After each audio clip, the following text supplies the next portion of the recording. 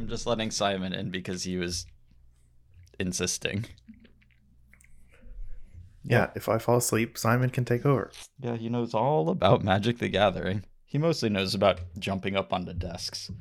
This is the dog set, so maybe not the ideal set for Simon. No, when are we getting a cat set?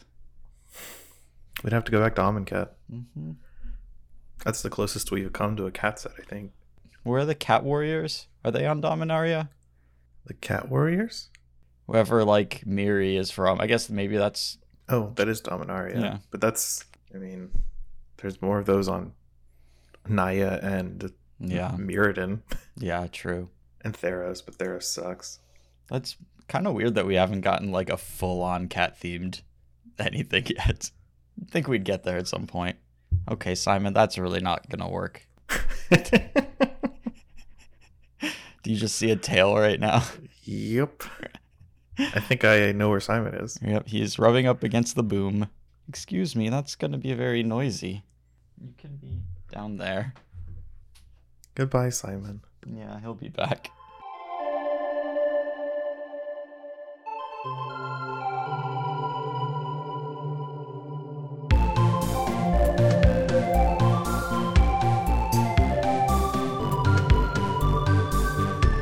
Hey everyone, welcome to episode 212 of the MTG Grindcast, the spookiest podcast in all of Central North Carolina. We are your hosts. I'm Chris Castor-Rappel. With me is Lee McLeod. Hey Lee. I'm so glad you did the voice for that. Yeah. Just really selling it. Well, actually I'm a little ashamed because I didn't think of a Halloween type pun for your name the way that they do on like you know, like the Simpsons themed episodes. Right. Yeah. Treehouse of Horror episodes and stuff. Well, I gave you all of 5 seconds. Yeah. So it's probably not sufficient time for a joke of the quality you'd like. No, I'll come up with one later. I mean, we are actually just really far away from Halloween, so it's not that big of a deal. We can do it for I guess the Crimson Vow one is like well after Halloween, right? The Innistrad sets are like bookending Halloween like a month and a half before and after. Yeah, that's kind of weird, but at least Halloween is surrounded by Innistrad sets. I guess we can draft some like monster movie Innistrad for Halloween. Or is that going to be after? Does that have Crimson Vow and the double feature thing? Yeah. I have no idea when that comes out. Yeah, I mean, it must be after Crimson Vow comes out if it's a double feature because it has both sets, right? That's the whole thing. So yeah. Crimson Vow comes out on the 19th of November, so it's like mid-November as opposed to late. Though I guess it's like the same time this one's coming out, because this one comes out on Thursday in Arena. By the time everyone listens to this, it's just going to be on Arena. I know, it's just out and Standard has rotated. Which, you know, thank God. I was texting with Philip today about how we are very excited for this, because simultaneously, like, all of the format defining cards and ones that we're really, really tired of playing with and seeing on Twitch streams are gone, and also the new set looks like really cool. Yeah, it looks really fun. There's a lot of cool cards on it. Power level is a little flatter than I was expecting. Mm-hmm. It's not a bad thing. It's just I was expecting a little more adventurous designs, but they didn't really do that. Yeah, I mean, there's some neat cards here. There's some like retreads of old ideas. There's several like slightly strictly better versions of classic Standard effects, which is kind of funny. Yeah, one of the ones that stood out to me was like a Flash 3/1 for 2 mana. That's also a Kasali Pride Mage. Yeah. It's just like, oh, that's neat that we're just giving this Flash now. Okay, I'm for it. Yeah. Yeah, I didn't quite put that card on my list, but like that type of card generally just sees play. Like it's like a Rexage type of thing in a color that doesn't always get those. So, you know, like there's just like effects here that are nice. And I think there are some pretty creative cards too. So hopefully we'll be able to make some fun games out of it.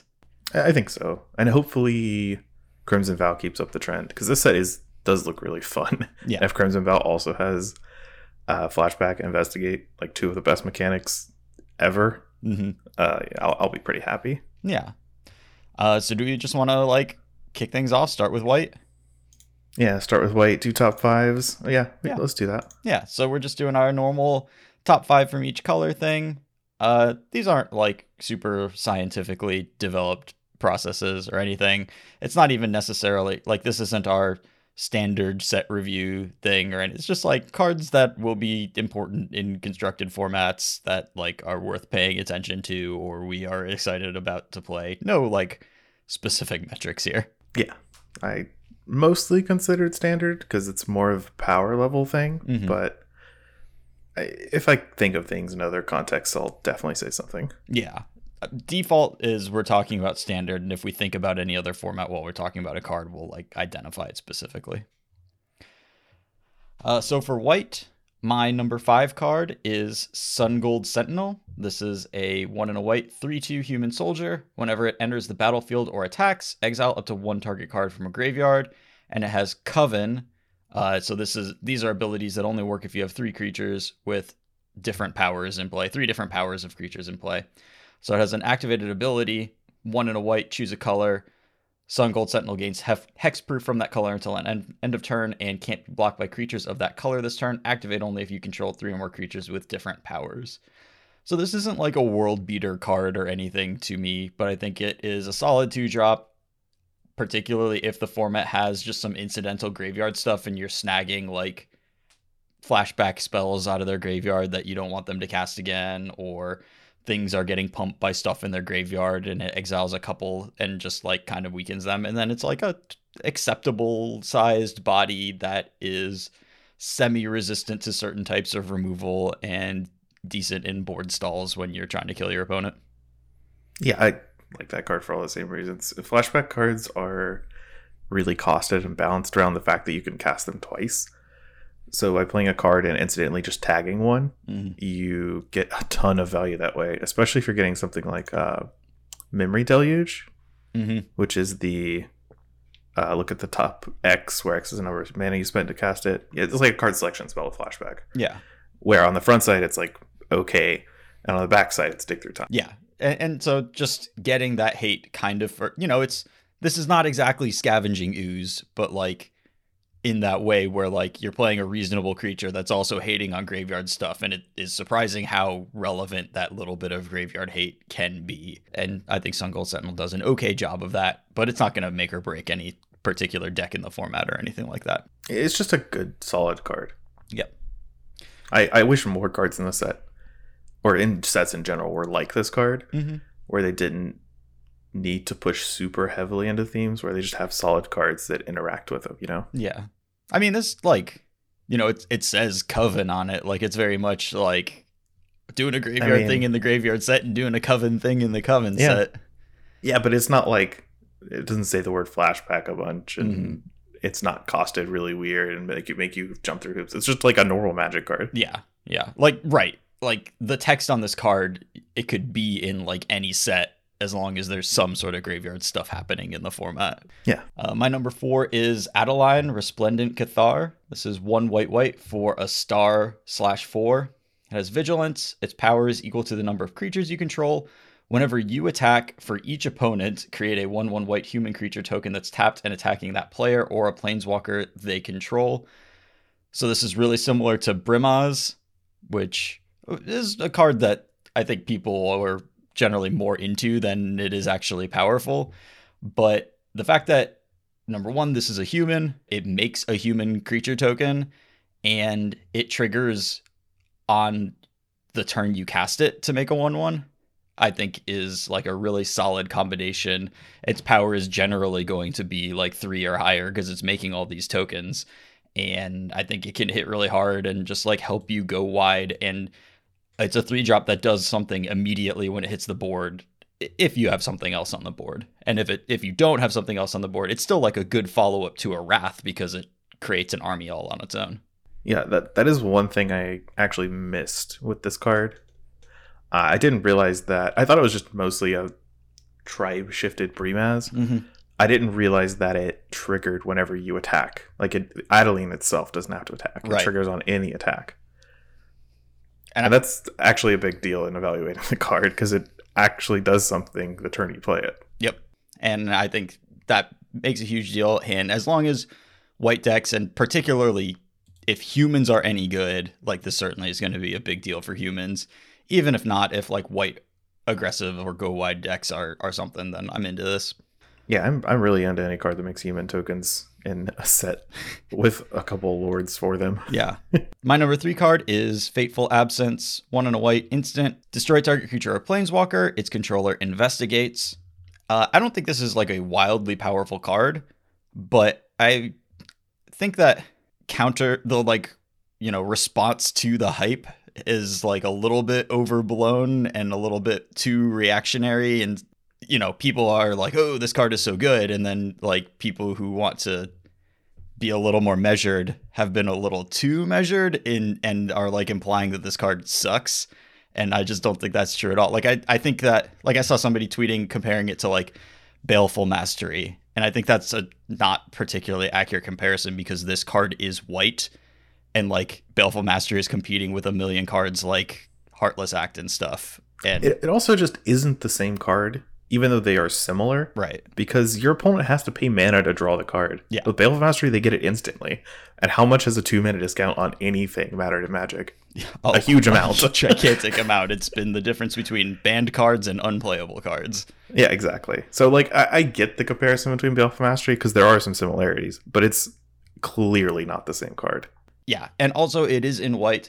I mean, the key to using this card, I'm not like super hype about having a bunch of copies of it in my like traditional control deck that wins with like casting inspiration type effects and like grinding my opponent out. I'm a little more interested in it in decks that, like, if my win condition is something as powerful as like a Teferi, Hero of Dominaria, you don't really care if your opponent starts taking time to crack your clues.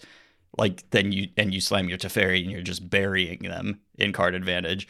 Or if you have some super overwhelming late game thing that just kills them, it doesn't matter how many cards they have. Or if you are aggressive. Like, there's a lot of uses for a card like this that make the drawback like not that severe. Yeah, I think this is an incredibly good... I don't think it's going to define standard or anything, but I think it's just an incredibly good tool for white decks to have. Yep. Where the slower decks can have it in the sideboard if they want that effect and are in, like, they're not in black, for instance, and they would just want a flexible card. And in aggressive decks, you just can play 2 of these main deck most of the time and be pretty happy with that. Yep. And like blue-white control, if that's a thing, part of that being a thing is going to be having the ability to deal with cards like Arlinn Kord. And that's hard to do without something like this. And I think it's... Yeah, you can't rely entirely on counter spells. That's... No, losing recipe, for sure. If you have a land come into play tapped at an inappropriate time or something like that, and you just get run over. But this gives you a lot of escape valves. My number 2 card is Sunset Revelry. This is the new Timely Reinforcements, 1 and a white sorcery.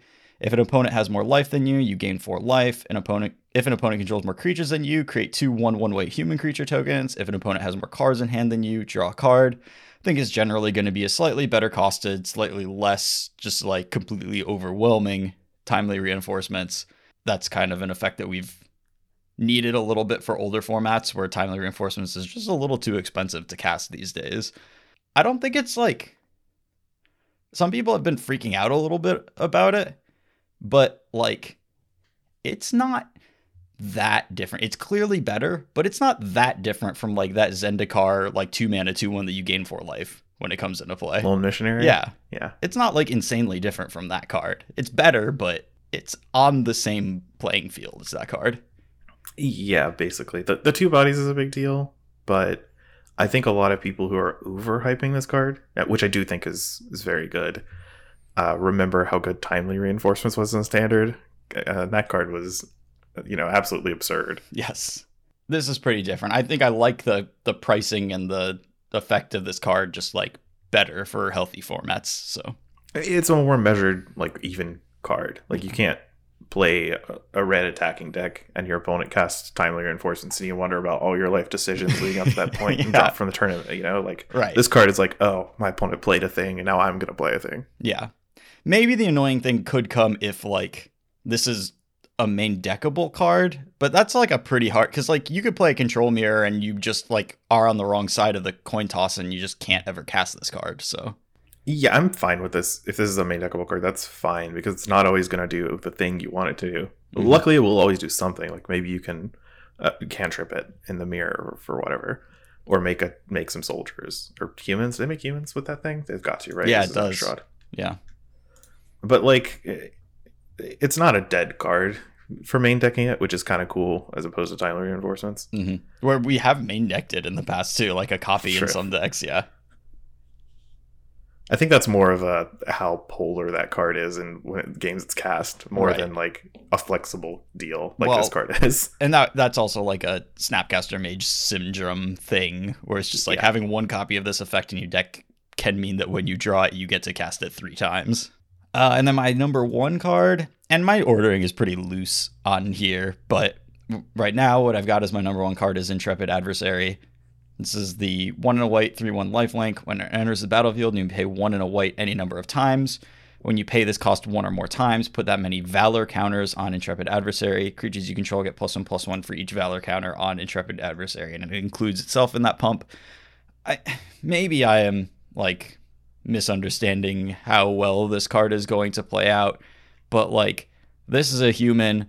It's got lifelink, so it's great in aggro mirrors. It like functions reasonably as a 2-drop, and then it scales as the game goes on, doing the things that you want to do like on both sides of the card. And that just seems like a really good effect to me. I'm much lower on this card. I still like it because of the reasons you said, but I envision it more of a kind of a sidekick to whatever else the deck is doing rather than the main push, because it is super duper flimsy. I think this is where 2/2 I'd be so much more into it, because if you pump it once, it gets out of base Frostbite or Play with Fire range. But paying 4 mana and still having it die to like a base shock is a pretty feel bad. Sure. And that's what kind of does it in for me as like a centerpiece. I still think it's really good. It's just a 2-drop that is a good card and a good creature type, right, with long standing effect. And I mean that's how I'm envisioning it too, is a 2-drop with additional value. And I think that like in general, like having your 2-drop in your opening hand is so good, and then drawing your 2-drop later in the game often is so bad that like this fixes that in some ways. That like, you know, there's a reason that like Consider is my number 1 blue card. Just like cheapness and flexibility is like one of the things I value most in Magic the Gathering, and you know that's what this is doing for me. But I agree. It's just that I don't think of the 3/1 stat line. It's a pretty bad stat line. Like being walled by tokens, which happen all the time, is not a great place to be. I mean, yeah, that can certainly be a problem, especially because it looks like this is a token Z format, but you know, you are probably the token Z deck in the matchup too, and then so you just stall out the game and then let this thing be your like 2 anthems at some point. So I don't know, like it might not play out the way I'm seeing it, but I have high hopes for this card. My list is incredibly similar to yours. Sure. I have Adelaine at number 5. That's the Brimaz copy of this set. My number 4. And you probably want to bump her up like a point after realizing that she makes a token the turn she comes into play. I mean, maybe. It is still a double white 3-drop. Yeah. So I'm still always a little reserved for that mana cost. My number 4 is Intrepid Adversary, the card we were just talking about, because of the reasons I stated. Yep. I have Brutal Cathar at number 3, a card I actually really like. All right, so Brutal Cathar is a 2-white 2/2 human soldier werewolf, so it has Daybound. So that the front side, the day side, is when this creature enters the battlefield or transforms into Brutal Cathar, exile target creature an opponent controls until this creature leaves the battlefield. So it's kind of like a Banisher Priest. And on the back side, the night side, it is Moonrage Brute. It's just a 3/3 first striker with ward of pay 3 life. So the neat thing about this card, in a previous podcast, I compared it disfavorably to Skyclave Apparition, and I still think that's true. I think Skyclave Apparition is an incredibly powerful Magic card, and you can definitely see it edging out Brutal Cathar in almost every case. But this is a human, which I am hoping is going to be good enough.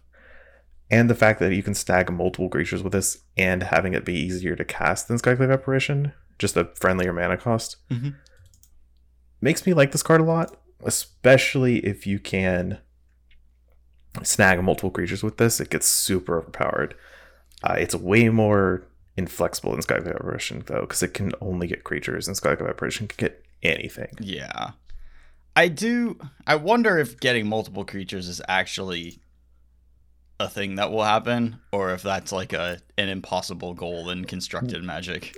So I think it's not impossible, because if this card it's really easy to flip the first time to the night side.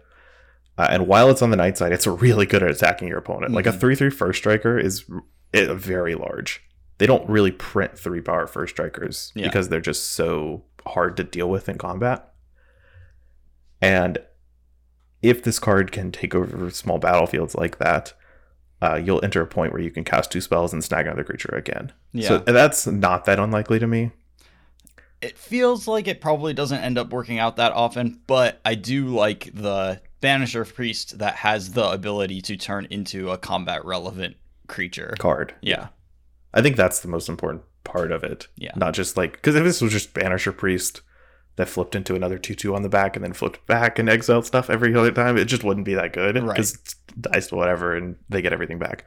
But having it be like a real threat makes this way more interesting to me. Sure. Again, I think Skyclave Apparition probably just eclipses this, but this card is neat and I like it. Yeah, that's fair. My number 2 is Sunset Revelry, the Timely Reinforcements new card. And my number 1 is Fateful Absence. Sure. That's not like I think this is the best white card ever kind of deal. I just think it's the most important white card in the set. Yeah. Yeah, it'll let you do things with decks that, like, you'd have big glaring weaknesses otherwise, and that's really important for Standard. It's kind of like the Assassin's Trophy thing everyone was freaking out over. The card is good. It's just not, the best thing ever, and that's fine. Like, there's a lot of space between a good card and, Jace the Mind Sculptor defining staple. Like, that's fine. They don't all need to be Jace the Mind Sculptor. No, in fact, most of them should not be. Yep. I also should have gone with Oko as an example because it's way more recent, but no one wants Oko. So. Yeah, and people at this point can get kind of nostalgic for Jace, especially because most people didn't play with Jace in Standard, and it's totally fine in other formats right now. Yeah, it's not even insanely powerful in Cube anymore. It's just a good card. So people are cubing with it and yeah, Jace the Mind Sculptor, that card's great. Did you have anything in white you wanted to give a shout out to? Nothing in particular. The only other one was that was not on my list was Brutal Cathar, and you already called that one out, so. Yeah, cool. I didn't have anything either. Just wanted to... I wrote down Sigarda Splendor for some reason, because I like that it's kind of like a one-sided Howling Mine, but it's so slow and constructed. There's no way it makes an impact. I mean, that's probably a cube build-around card that is really sick, though. So yeah, I'm kind of excited. That's 4-mana enchantment that you note your life total when it enters the battlefield, and then at the beginning of your upkeep, I guess I just read that. No, if you have the same life total or a greater life total that you did when you noted it, you draw a card, and then you note your life total again. Right. So as long as you aren't lower than the last time, and then whenever you cast a white spell, you gain 1 life. So this is a sweet build around for limited or cube or whatever. So I don't even really think you need to build around it in limited. It's just good that in much. Limited, yeah. It's just good in limited. Yeah. Because board stalls happen a lot. I don't know if this format in particular, but board stalls tend to happen way more often in limited than constructed. Yeah. And cards like this break it pretty well. Yeah. All right. Blue. Blue was a little harder for me. Me too, yeah. Blue is traditionally one of the stronger colors in Magic, and they have definitely made some efforts to keep it tamped down in the recent sets. So my number 5 is Suspicious Stowaway. Which is a 1 and a blue 1/1 human rogue werewolf. Suspicious Stowaway can't be blocked. Whenever it deals combat damage to a player, you draw a card, then discard a card. And on the backside, it is Seafaring Werewolf, a green card now, that just can't be blocked, just like the front side. And whenever it deals combat damage to a player, you just draw a card. You don't have to discard it. And that side is a 2/1. So its front and backside are basically the same. You just get an extra point of power. You don't have to discard. Well, that's a big difference. The difference between a looter and an Ophidian is like pretty gigantic. Yeah, it's large, especially if you can build a deck where this card is playable Mhm. in like a flash style deck.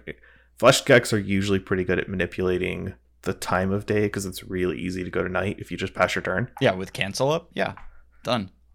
And then you flip over your Seafaring Werewolf, one of the best card names hidden on the back of the card in this set. It's such nonsense. It's not. Seafaring doesn't mean like I'm on a boat. Like seafaring means like I can navigate this boat. Like I am comfortable at sea. I know what I'm doing. This is just a stowaway that turned into a werewolf and is now eating the crew. Like it's not seafaring. Well, we don't know this werewolf's credentials. Like, it could be a seafaring werewolf. Just happened to stow away on this one ship this one time. It's not acting in a manner befitting a sailor on a ship, though. It's just about to eat a guy. But it's a werewolf, though. So, like, maybe it eats the guy and then, you know, Puts on his starts tying clothes, infiltrates the crew. Don't mind me. Just a seafaring person over here. Uh-huh. This card at base value, though, is just kind of like what I said. I don't really... It's like Literal Core, where it's a 2-drop you can play with relatively low opportunity cost, and then it gets you some advantage over time. And if you flip it on the backside, it's incredible. But if you can build a deck where it's, you know, mostly spells and cancels and flash cards to flip this to get your engine going, that's basically the 1-drop into Curiosity combo, Yeah. just in one card. Yeah. Yeah, that's the place where I'm excited about this. This is also number 5 on my list. Like, I don't think it's ultra powerful, and it's vulnerable to all of the cheap removal. And it is the type of 2-drop that, you know, you cast it and then it dies to their 1-mana spell. And that didn't feel very good. But when it works, it's like exactly the type of thing. Like it fits really well into the plan of a flash deck. So my number 4 is Spectral Adversary, which is a 1/2 2/1 creature spirit with flash and flying. When it enters the battlefield, you can pay 1 and a blue any number of times. When you pay that cost 1 or more times, you put that many counters, +1/+1 counters on it. Then up to that many other target artifacts, creatures, or enchantments phase out. This is just kind of in the same vein of Suspicious Stowaway. It's a flash card with a generically good, it's a good stat line, 2 mana, 2/1 flash flying. And it's got a generically good effect into late game where it can protect you by phasing out their stuff. If you want to survive damage from combat, you can protect your own stuff from removal by phasing out your guys. And then it gets bigger while it's doing that. Mm-hmm. Yeah. Also, these decks, like flash decks in general, just typically suck at using their mana Sure. in large amounts. So any cheap card that lets you dump a bunch of mana into it for a good effect is desirable. Sure. No, I think this card is fine. I'm not like super pumped about it in anything in particular, but it'll probably do some neat stuff, remove blockers, save guys from removal, have a reasonable stat line on itself, and yeah, it seems fine to me. My number 3 is the only card I cheated with. It's Delver of Secrets, which is a reprint.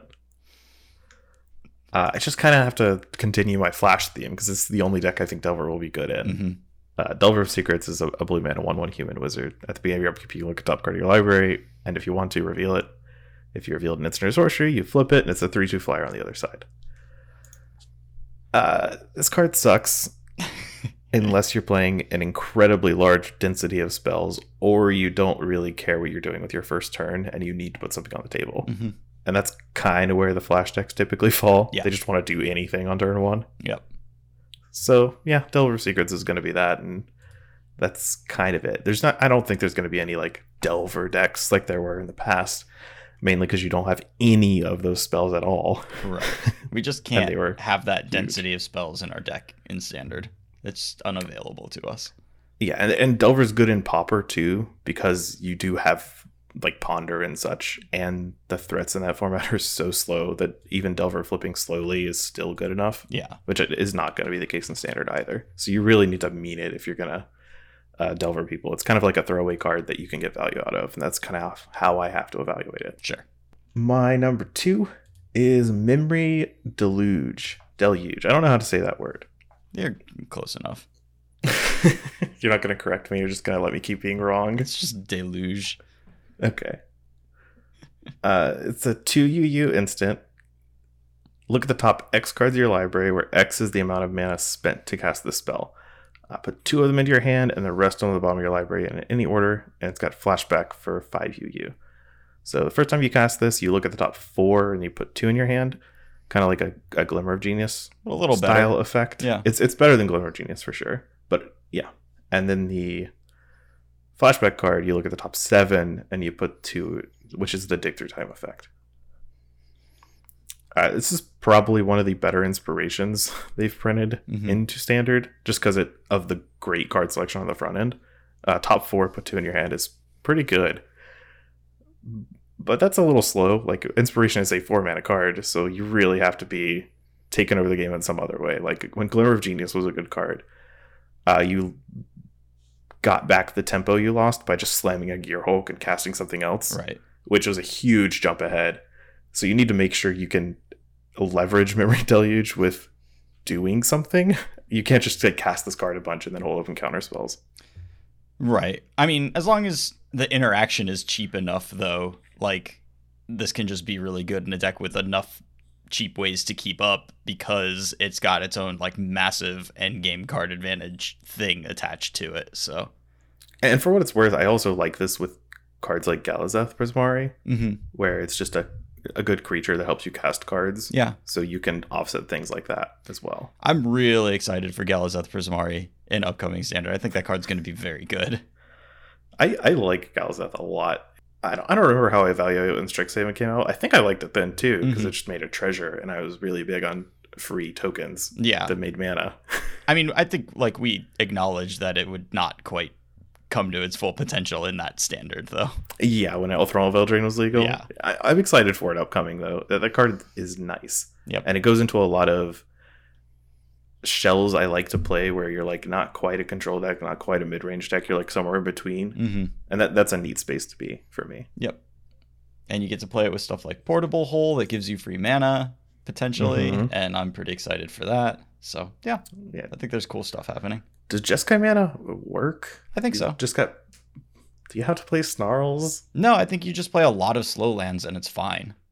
Well, okay, I guess you can't play a lot of slow lands in Jeskai. I guess, yeah, the only have wedges are one just pair. really tough, huh? Yeah. Yeah, wedges are way harder than shards. In this mana base. I guess the shard mana bases are probably going to be really easy, and the wedge mana bases are going to be really tough until hopefully we finish out the cycle or something. I'd be pretty jazzed to get 5 other slow lands in the next Innistrad set. Just, yeah. For the love of God, complete a cycle. Yes. Please don't make me run Snarls in my Jeskai control deck. That sounds really miserable. I promise you I will never play a Snarl in Standard. I'm going to try my darndest not to do that. I very purposefully did not craft or order any. I will never own a Snarl. Yeah, that's fair. Well, yeah, Memory Deluge, decent card. Yeah, it's just a good card. It just does what it does, and it's not super exciting. It's just a good card selection, a card advantage card. That's kind of it. One thing to note about it is that the wording does mean there's like no cheating at all with this card. Like, you can't Gear Hulk it in, like, if you want to play it in like Historic Jeskai or something like that. You can't Gear Hulk it. You will look at the top 0 cards of your library and put 2 of them into your hand. But you can't put 2 of 0 into your hand. Right. So you don't do anything. Oh. My number 1 card is not a shocker. It's Consider. Blue mana instant. Look at the top card of your library. You can put that card into your graveyard. Draw a card. It's just a blue cantrip with Opt was really, really strong and has been for a while. It's just a glue card that's really good. And Consider is much better than Opt. Yeah, I mean, Opt isn't really a good card unless you are doing something with it. So if you're doing Phoenix with it, if you need to make spell triggers for whatever reason, then Opt is a good way of doing those. It's not really exciting or good in like just control decks or when you're just trying to put stuff together. And then what Consider does is it's that effect, but there are more decks that it has a synergy with that would make you want to run this card. You know, it's not just spell triggers, although it does the same work as Opt in all of those decks. But if you have any graveyard synergies, then it's that much better. And yeah, it's also gives a critical mass of cantrips in like historic. You know, you're not upgrading your ops to considers in historic. You're upgrading your warlord's furies to considers in historic, and that's a gigantic upgrade. So, especially on your mana base. Yeah. Did you? Okay, you had to have something I missed, because did Delver make your list? I'd be surprised. I did not put Delver on my list. No. So my number 5 was Suspicious Stowaway. And also just to note that this has a lot of potential, not just in flash decks, but also as a juke card in control mirrors, boarding it in as a threat if, you know, to punish people for going down on removal seems fine. My number 4, and this isn't actually a playable Magic card, but it's just got such big text on it that I couldn't really ignore it. So this is Lear, Disciple of the Drowned, 3 blue, 3/4 legendary human wizard. Spells can't be countered. Each instant and sorcery card in your graveyard has flashback. The flashback cost is equal to that card's mana cost. In formats where this would be good, Past in Flames is probably just better at what this does. But, and you know, you can't use it. It specifically stops itself from being used the way that we used like Dralnu many years ago in Standard to just like... No one who's listening even knows what Dralnu is. Dralnu Lich Lord was a card that you could tap to give a spell in your graveyard flashback, and it was used in extremely counterspell heavy control decks that didn't really have win conditions except for like mystical teachings for stuff over and over again, and then eventually kill your opponent with just like whatever. This does not allow you to do that. You don't get to play a control role with this. You have to have proactive cards in your graveyard. And, you know, most formats we don't have rituals and stuff in. The formats we do have rituals in, we have Past in Flames. But being able to cast all the stuff out of your graveyard is potentially really good. So, who knows? I don't have specific ideas for this. And most of what I want to do with it, like... probably better off doing with Underworld Breach or whatever, but yeah, it's just being a 5 mana sorcery is rough. Mm-hmm. Especially a blue one. Yep. Not necessarily for Standard, because Dispute is rotating, but yeah. Pioneer, Historic. Yeah. I think most, like, the way I would see this is probably in Standard, some spell-based deck that isn't playing counter spells, that is just like doing some really proactive stuff with its spells. And I don't really know what that looks like. And if you are blue, how are you not playing some number of counter spells? Yeah. But I don't know. Like, it seems like a standard power level card, if anything. I'm not sure how you use it, but that's big text. So I just wanted to talk about it for a minute. Yeah, sure. My number 3 is Poppet Stitcher. 2 and a blue, human wizard, 2/3. Whenever you cast an instant or sorcery spell, create a 2/2 black zombie creature token with Decayed. Decayed means it can't block, and when it attacks, sacrifice it at end of combat. At the beginning of your upkeep, if you control 3 or more creature tokens, you may transform Poppet Stitcher. And then the opposite side is Poppet Factory. And this is an artifact that makes all your creature tokens lose all abilities, have base power and toughness 3/3. At the beginning of your upkeep, you can flip it back to Poppet Stitcher. So mostly just what we were talking about, using this with cards like Young Pyromancer, maybe in Historic. Like, that is a pretty exciting use to me.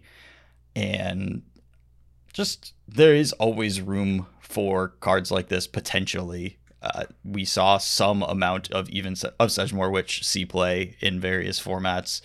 And this has the potential to do just a ton of damage when you flip it over if you survive with it safely. And that 3 toughness may be a key threshold level where it doesn't die to a certain amount of the removal in the format. So I don't have a lot. I'm kind of lower on this card than I was last week somehow.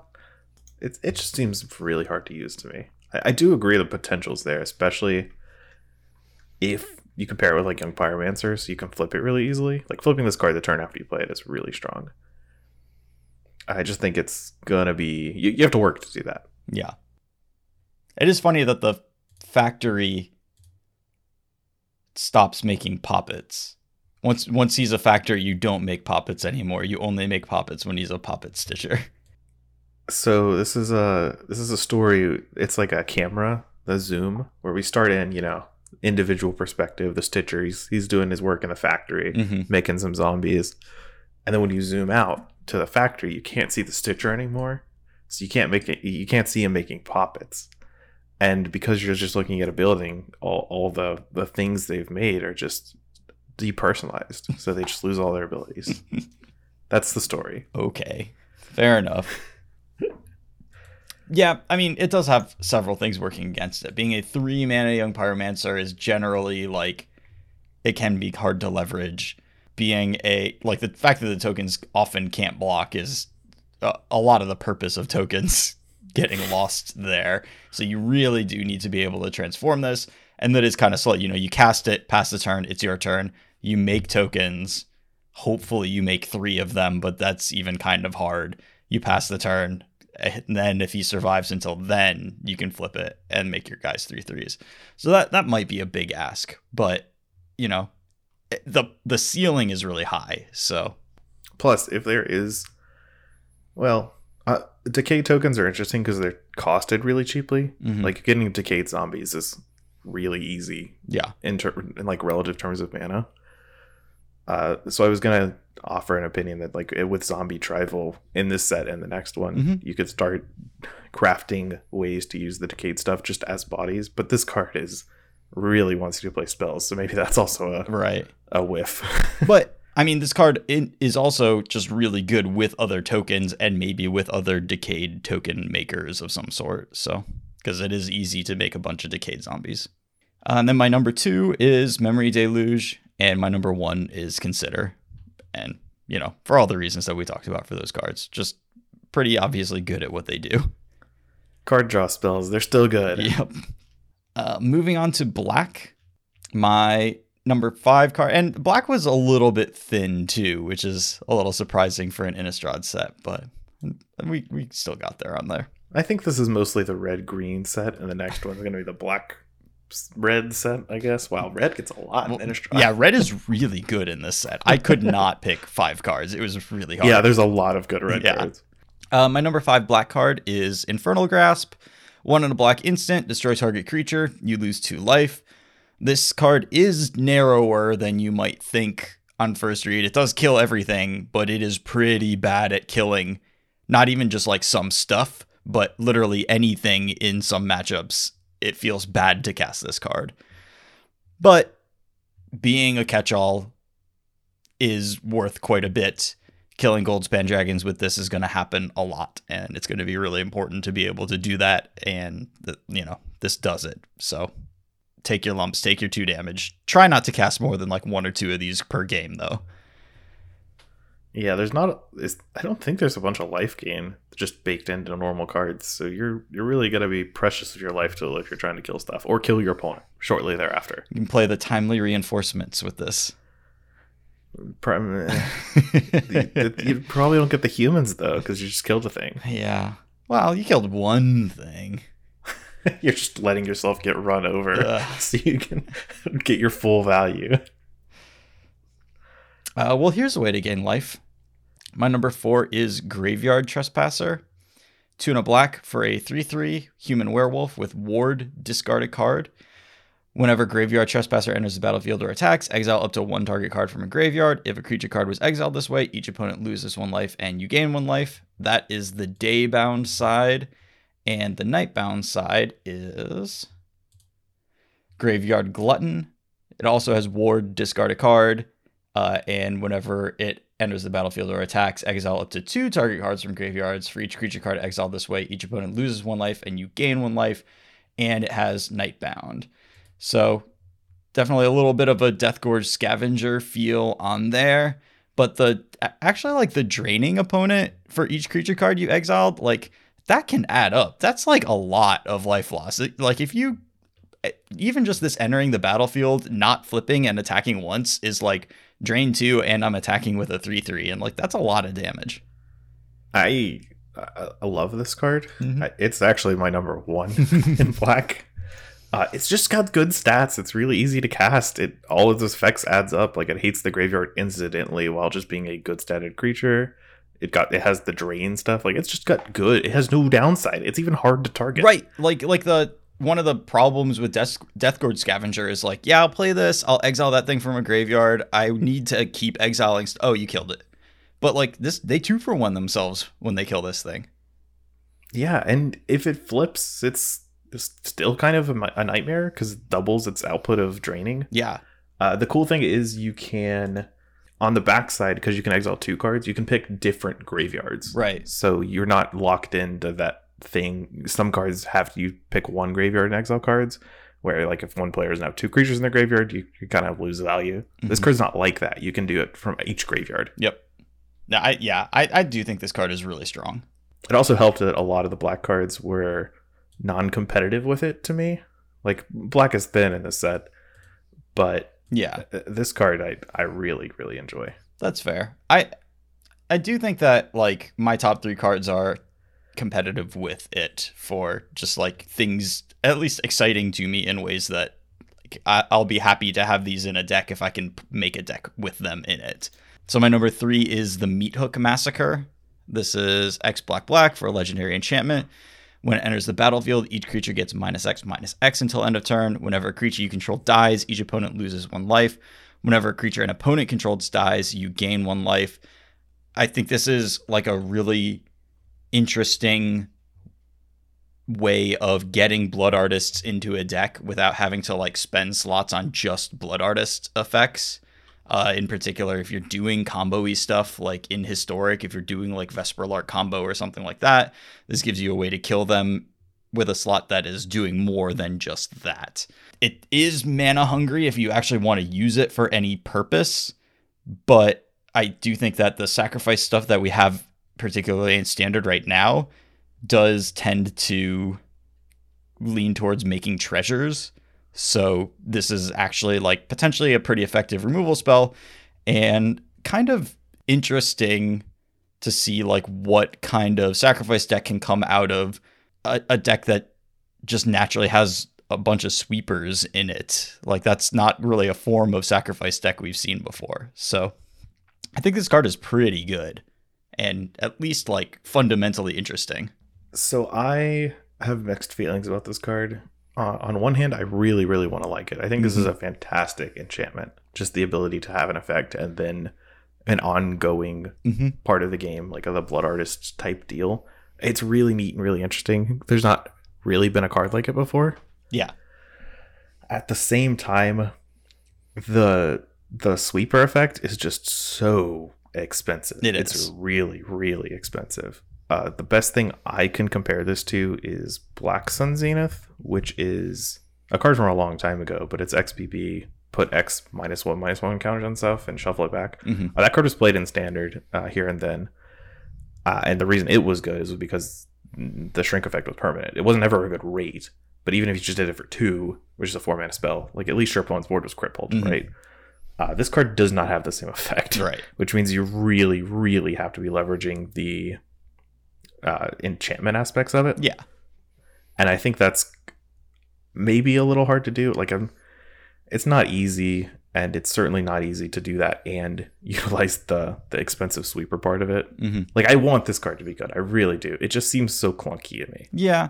I mean, I think, like, you know, the doing the sweeper for the right cost part of it is going to be most important when your opponent is aggressive. And I think you can set up your deck in such a way that your deck is decent against aggressive decks, and this card actually ends up being really good. And part of that fact, Shambling Geist in particular, I think is just a huge way of helping you get there.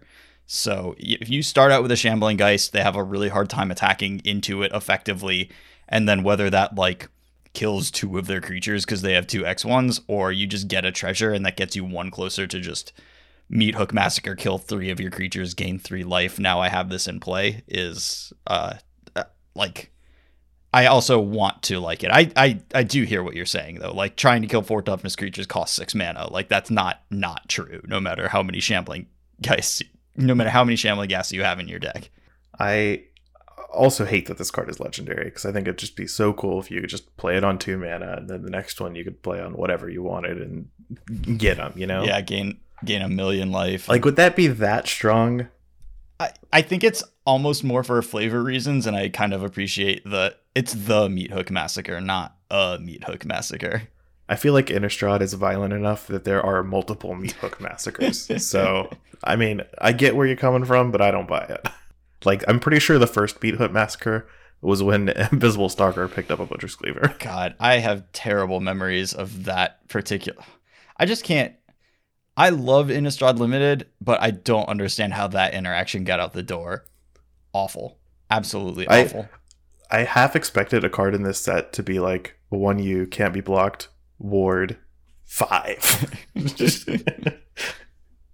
Just very derivative Invisible Stalker. Luckily, they didn't do it, because that would have sucked. Yep.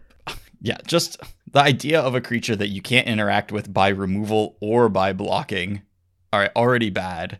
And then just an equipment that gives it +3 power and lifelink. What? Why? Guess I can't interact or erase this, so... Alright. So this game is over, but I have to sit here for 4 turns just like trying to remember a way out in my deck. But there wasn't one. Nope, there wasn't one. My number 2 is Champion of the Perished. This is 1 black for a 1/1 zombie. Whenever another zombie enters the battlefield under your control, put a +1/+1 counter on Champion of the Perished. I haven't seen from this set the zombie deck that I want to build yet, but even not necessarily for standard, this does contribute a particular aspect to zombies that hasn't always been available. It costs 1 mana, which is a great price.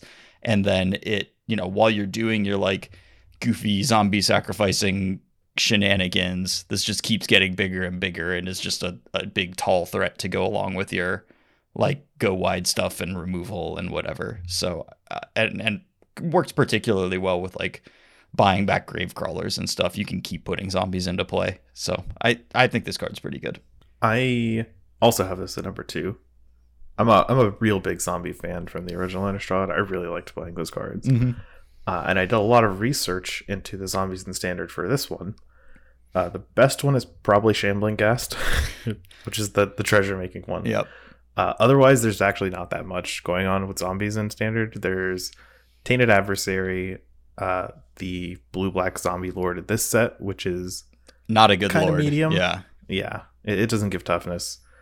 And then white from the D&D set, which is kind of a fine 2-drop. It's not exciting, but it replaces itself. So it's not like the zombie deck doesn't have some seeders in there, but yeah, we're really looking for the next set to kind of have this be a deck or not. Right. Pretty much. The zombies aren't like some creatures with type zombie exist, but there's not like, here's the reason to do this. Anyway, I mean, Champion of the Perished is kind of that, but it's not enough. We don't have the like, okay, yeah, here we have Crypt Breaker and Liliana's Mastery and Diregraph Colossus. We just don't have the pieces to make it worth doing yet. Yeah, like if we can... The problem with Decayed in this set, at least, is it puts zombies in play, which are great. And if I could do that and the Meat Hook Massacre with all the zombie stuff, that would be nice. But it's hard to get all of those pieces working together as I see it right now. Yeah. But, I also have Champion of the Perished number 2. I think it's a good, solid, strong card. And I'm really, really hoping there's way more zombie support coming down the line. Yeah, I mean, some sort of sacrifice zombie deck would be really sick. And I do especially like how, like, you could cast the Meat Hook Massacre, kill everything except for your Champion of the Perished, and because it's just going to be big, and then it just gets to walk on through. Attack. Yeah. My number 1 is Jadar, Ghoulcaller of Nephalia. 1 and a black for a 1/1 legendary creature human wizard. At the beginning of your end step, if you control no creatures with Decayed, create a 2/2 black zombie creature token with Decayed. I just foresee a lot of potential use for a 2-mana creature that creates a thing every single turn, because you can use that thing for lots of stuff, whether you're triggering Champion of the Perished. And the fact that the zombie has Decayed, obviously you'd rather have 2/2 zombies or whatever, but since this remakes the token every turn, it's actually like pretty good that it has Decayed, because this lets it, like, if you go Champion of the Perished into Jadar, then your opponent can't really like stop. They can't like choose not to block the token, so you don't get more counters on your Champion of the Perished. Like, you get to keep attacking, the token keeps dying, keeps coming back and putting more counters on the Champion of the Perished. It would trigger any graveyard things that you have going on. And The Meat Hook Massacre. yeah, so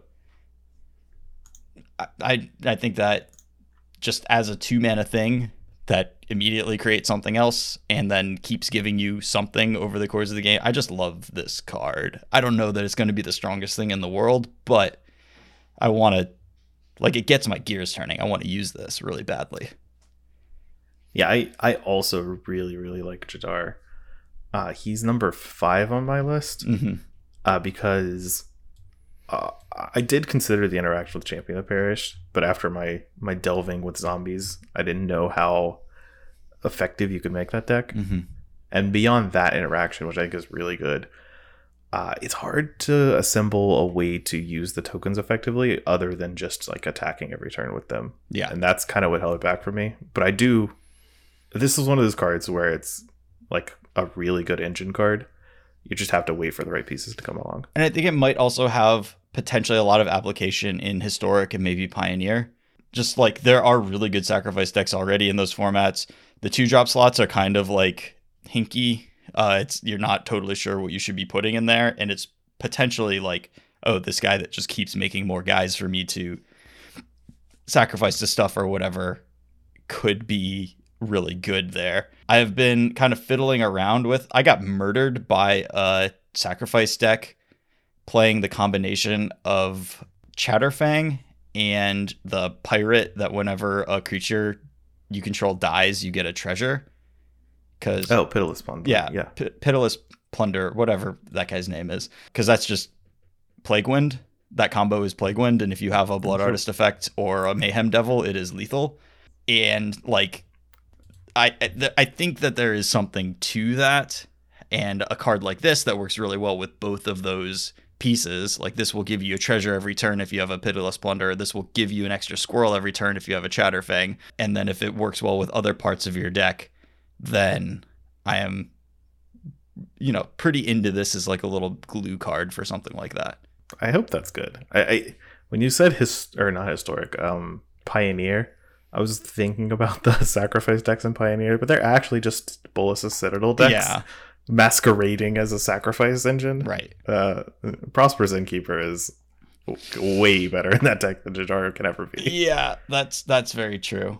Like, the thing holding Citadel back in Historic is just that the density of Prismari commands is so high that you just like kind of can't cast Bolas's Citadel safely in Historic. And so if that ever changes, then that's probably what the sacrifice decks want to be doing, because you have access to all the same stuff and also Phyrexian Tower. Ooh, but you don't have Catacomb Sifter.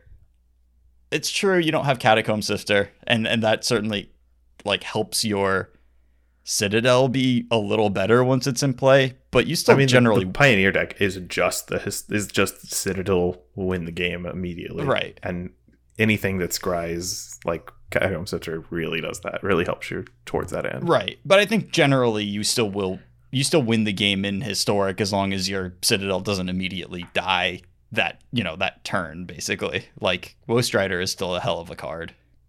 Yeah, that's true. But that's all my black cards. We have very similar lists. My number 5 was Jadar. My number 4 is the Meat Hook Massacre. My number 3 is a new one. It's Tainted Adversary. Sure. This is a card I like a lot. This is a 1 and a B 2/3 zombie with Death Touch. Really, really good stat line. When Tainted Adversary enters the battlefield, you can pay 2 and a B any number of times. When you pay this cost 1 or more times, put that many +1/+1 counters on it, then create twice that many 2/2 zombies with Decayed. This is also like a zombie tribal seeder to me. Though the stat line is pretty good, just a 2/3 Death Toucher for 2 in standard is like whatever. It's good, but nothing special. Right, exactly. Like, it's like better than we usually get, but it doesn't like come down and then it's like, oh wow, that is a big like that really does something to this. It's like, okay, that's a creature, sure. Like, Sylvan Advocate was good because it had vigilance and eventually just got huge for some reason. This is just the front side of Advocate without the blocking side. So what puts this on my list is the zombie interaction, the ability to make just a bunch of power going into the late game. And that is, I'm still looking to the future here. I hope I can play Chidara, Champion of the Parish, Tainted Adversary, Sure. the Meathook Massacre. Like, I want all of these things to be in my deck and it be good. Yeah. So I'm still hoping for that second Innistrad set. But I just like this card on rate, especially if I can play it with synergies. And even if it's just a tokens deck, you do need some rate bodies in those decks just to maintain the battlefield. Mm-hmm. And I'm willing to do that to like enable the Meathook Massacre or whatever. Yeah, and I mean, like, the 5 mana mode does set up an attack for 7 on the next turn from one card, and that's fine. And hopefully you have a decent number of synergies in your deck to make that more effective than that. Mm-hmm. Yeah, right. The synergies is what you need. Like, the ability to make a bunch of tokens with this card is, I think, what pushes it. My number 2 was Champion of the Perished, and my number 1 was Graveyard Trespasser. Mm-hmm. I did not have Infernal Grasp on my top 5, though I think it's obviously a fine card. Yeah, you don't want to run a whole lot of those, but sure, it fills a need. Right, pretty much. On to red. I get the first shot here. My number 5 is a bit of a speculative one. Mm-hmm. I mean, that's fine. There's just like a lot of good red cards, and you just got to kind of pick out the ones that you are interested in. I have Smoldering Egg here. Okay. This is a 1 in a red 04 Dragon Egg with Defender. When you cast an instant sorcery spell, you put a number of Ember counters on Smoldering Egg equal to the amount of mana you spent to cast that spell. Then if Smoldering Egg has 7 or more Ember counters on it, you remove them all and transform it into a 4/4 flying Ashmouth Dragon. With the ability, whenever you cast an instant sorcery spell, Ashmouth Dragon deals 2 damage to any target. Yeah, any target. Yeah, initially I did not like this card very much because it was really awkward to me to... The front side isn't like Thing in the Ice. Like, it appears kind of Thing in the Ice-ish because it's a 2 mana 04 that you cast some spells and it flips. Mm-hmm. But the difference is that Thing in the Ice does all of its thing really, really compactly. Like, you can play just a bunch of cheap spells with Thing in the Ice, flip it, it bounces everything and attacks for a ton of damage. Mm-hmm. This card wants you to cast a bunch of mana worth of spells. Like, you need 7 mana to put in this card to flip it. Yeah. And once you do that, it then wants you to cast a bunch of spells, which kind of implies you want to be like cheaper spells. Right. If you want to like dome them a bunch, then attack for lethal. So I think where this card actually excels is not in the Thing in the Ice, I'm going to cast my cantrips and then kill you with my 2-drop. It's more in the, I'm going to play a normal game of Magic with my wall. And then Ashmouth Dragon is just such a good control tool because it can point its damage anywhere. Mm-hmm. That you can play like a combination of Memory Deluges and whatever, Considers or whatever, and each of them works with this card on both sides. Yeah. Yep. I think that it is weird wording, that like mana counting thing, and there's just kind of, again, no way to cheat that. You know, you can't like cast something for free. You can't like use Madness, like Fiery Temper for its Madness cost only puts 1 counter on this thing. So you do have to spend mana on spells, but they can also help you if you flashback, what's it called? If you flashback Memory Deluge, that just flips this. So I think that running this in a deck with Memory Deluge sounds okay to me. Like, I'm pretty into that. You do want some amount of like Considers or something in your deck as well, though, because once you flip it over to Ashmouth Dragon, you want to cast a couple of spells at least and, you know, ping their creatures to death.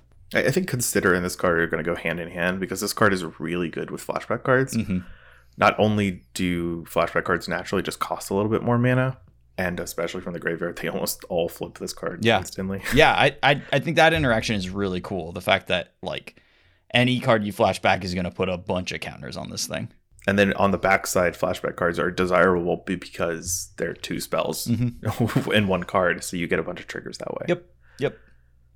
So, like, this card is certainly nowhere near the slam dunk, just slam it on turn 2, win the game with it, like 3 turns later kind of deal that Thing in the Ice was, but it is still a potent, I'm going to play this on turn 2, and you're going to have to deal with it some way. Yep. Yeah.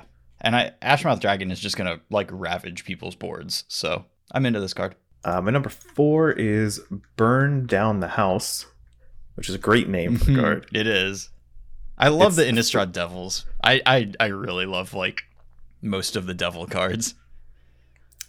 Yeah, they're just like always in the background, which is kind of nice. Yeah. Because you don't really think of it that much, and then they're just like being mischievous all over the place. they're evil, but they're not mean. They're just doing their own thing. They're not like trying to kill you on purpose. It's just gonna happen. ruining it's a part stuff. of what they do. Yeah. So Burn Down the House is a 3RR sorcery with choose one. It either deals 5 damage to each creature in each planeswalker, or you can make 3 devil tokens, 3 1/1 red devil tokens with when this creature dies, it deals 1 damage to any target, and they gain haste until end of turn. Mostly this is a sweeper. Yes. It's a 3 red for kind of an Hour of Devastation type of effect. Just gets rid of all the planeswalkers, all the creatures on the board. Yep. And it's not dead when you draw it, and there's just nothing going on. Yeah. Because you can make a bunch of devils. I don't think we've ever had a Wrath with a buyout like this, right? Like, No, never. Not that I can think of. yeah. Usually Wraths just do their thing. Yeah. And the board is clear. This one, you can burn down the house, or you can make some devils to burn down the next house. I mean, if your opponent is like kind of, you've cast removal spells, you've traded resources, they're kind of flagging out of the game, and you just have this thing that, okay, I'm not going to have to Wrath this game, but I can make these 3 devils. And, if all your opponent has is like 1 planeswalker left after the stuff, and you just kill it with your devils from, like, holy crap, that's a really powerful use of this card that was a Wrath otherwise. And the devils are still like the good version of the devil. When they die, they deal 1 damage to whatever you want. Mm-hmm. So if you eventually have to go on the back foot after you've made your devils, putting a bunch of devils on defense is actually kind of difficult to get through sometimes. Yes. But keep in mind, whether you're the attacker or the devil player, that if you double block with devils, that you don't have to kill all the devils with your attacking creature. And that can be really key to not losing your attacking creature. You do have to figure that out, how to do that on Arena, though, which is not easy. Go into your settings. You got to uncheck the box. You got to make sure that it lets you assign damage. Yeah, I really like Burn Down the House. Oh, Chroma's Vengeance has a buyout. That card has cycling, sure. But yeah, it's the only one I can think of. I'm not going to search through all the Wraths in history to figure this one out. Slagstorm, you can 3 yourself. Starstorm has cycling too.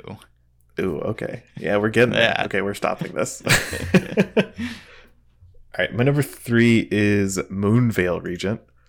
A card I think we briefly talked about last week, but kind of dismissed as being weird. Yeah. But after, reading Yeah, the it card, actually has text, yeah. Moonveil Regent is a 3R 4/4 dragon with flying. Pretty good stat line. Whenever you cast a spell, you can discard your hand. If you do, draw a card for each of that spell's colors. And when Moonveil Regent dies, it deals X damage to any target, where X is the number of colors among permanents you control. So the neat thing about this is that it has a bunch of extra text. It's Experimental Frenzy. Yes. Like this card isn't like literally Experimental Frenzy, but it's very similar. It's a 4/4 for 4 with flying, which is pretty good, especially since it's so easy to cast. And then as long as you have cards you don't care about or no cards in your hand, you're just drawing a card every time you cast a spell. Yeah. As long as it's not a colorless card, I guess. Right. For some reason. Yeah. They just had to make the text on this card super weird. Like this isn't a graveyard set, and it's dragon, which are not really on Innistrad, but are anyway for whatever reason. And then it's like, all right, colors. So I just want to play a bunch of colors with this card, and then when I die, I want to have a bunch of colors and play. And it's like, no. You just play this as a 4/4 and you attack them, and then whenever you cast a spell, you just discard, keep casting spells forever until you run out of mana, and then your opponent dies. Just remove the second triggered ability from the card. Remove the multicolor. Just make it whenever you cast a spell, you may discard your hand if you do draw a card. And it's still really cool. And you're like, oh, I get the card now. Yeah, without it just having this weird misleading thing to it. It's the same reason why I don't like the Council's Judgment, like how that card's worded. Because it's 1 white, choose permanent, exile it, right? Yeah. But it's so much nonsense. Will text. of the council, starting with you, vote for an, and it's just like, 7 lines of text to be like. It mostly just lets like a new player get really confused and not understand and choose a thing and then have 2 of their permanents exiled. 2 things exiled. Yeah, it's the worst. And Moonveil Regent at least is all upside, so that doesn't happen. But yeah, it's definitely suffers from, why are half of the words on these cards? Like, why? Yeah. And this card may be better than like number 3 that I'm getting credit for. Mm-hmm. But in my defense, red is really good in this set. It's really good, yeah. My number 2 is Bloodthirsty Adversary, which is a 1R 2/2 with haste. It's a vampire. When it enters the battlefield, you can pay 2 and a red any number of times. When you pay this cost 1 or more times, you put that many +1/+1 counters on the adversary. Then exile up to that many target instant or sorcery cards from your graveyard with conversion mana cost 3 or less, and copy them. You can cast any number of copies without paying their mana costs. Do we know why they've kind of switched up how we cast cards from our graveyard into this like exile it and then copy it and then cast the like, why is that? I don't know. Maybe someone just hates Grafdigger's Cage. I don't know. But like, it's good for Grafdigger's Cage to hit stuff like this. It's actively like correct for that to happen. And like, why print weird workarounds for the hate card that is important to exist? Like, I don't understand. I don't have a good answer for that. Great. I imagine it's like to prevent weird edge cases with like unsubstantiating a spell you cast from your graveyard being inconsistent with how flashback works in that effect. Yeah. But like, I don't know, that seems so niche. Like, who cares? Yeah. We should just have a keyword for like flashing back, basically. I think is probably like what it is like, it's way too late for this now, but like maybe a spell could gain flashback and then that flashes back the card, and like when you cast a card from your graveyard you flash back the card or something like that. Yeah, but it's just whatever, way too late for that. But anyway, about this card itself. Yes. It's a 2/2 for 2 with haste, like Robber of the Rich. Mm-hmm. Except for its ability is way better than Robber of the Rich. It actually has other text. Like Robber of the Rich, sometimes you get lucky and maybe cast the card. This one, you play a normal game of Magic, and if you when you get lucky with Robber of the Rich, it's because your opponent forgot it had reach and attacked into it. Okay. Sure. I'm attacking with my robbers. I don't want to be blocking with them. Well, sometimes you chump block a shark and manage to like squeeze out a game that way. That's true. That does happen. I've seen it way too many times. Sadly, Bloodthirsty Adversary does not have reach, but what it doesn't have for in the keyword reach, mm-hmm. it makes up for in having incredible amount of reach over the game. I see what you did there. Yes. Yeah. Just playing a normal game and then drawing this late and casting a spell with it, or heaven forbid 2 spells with it, mm-hmm. is going to be game breaking.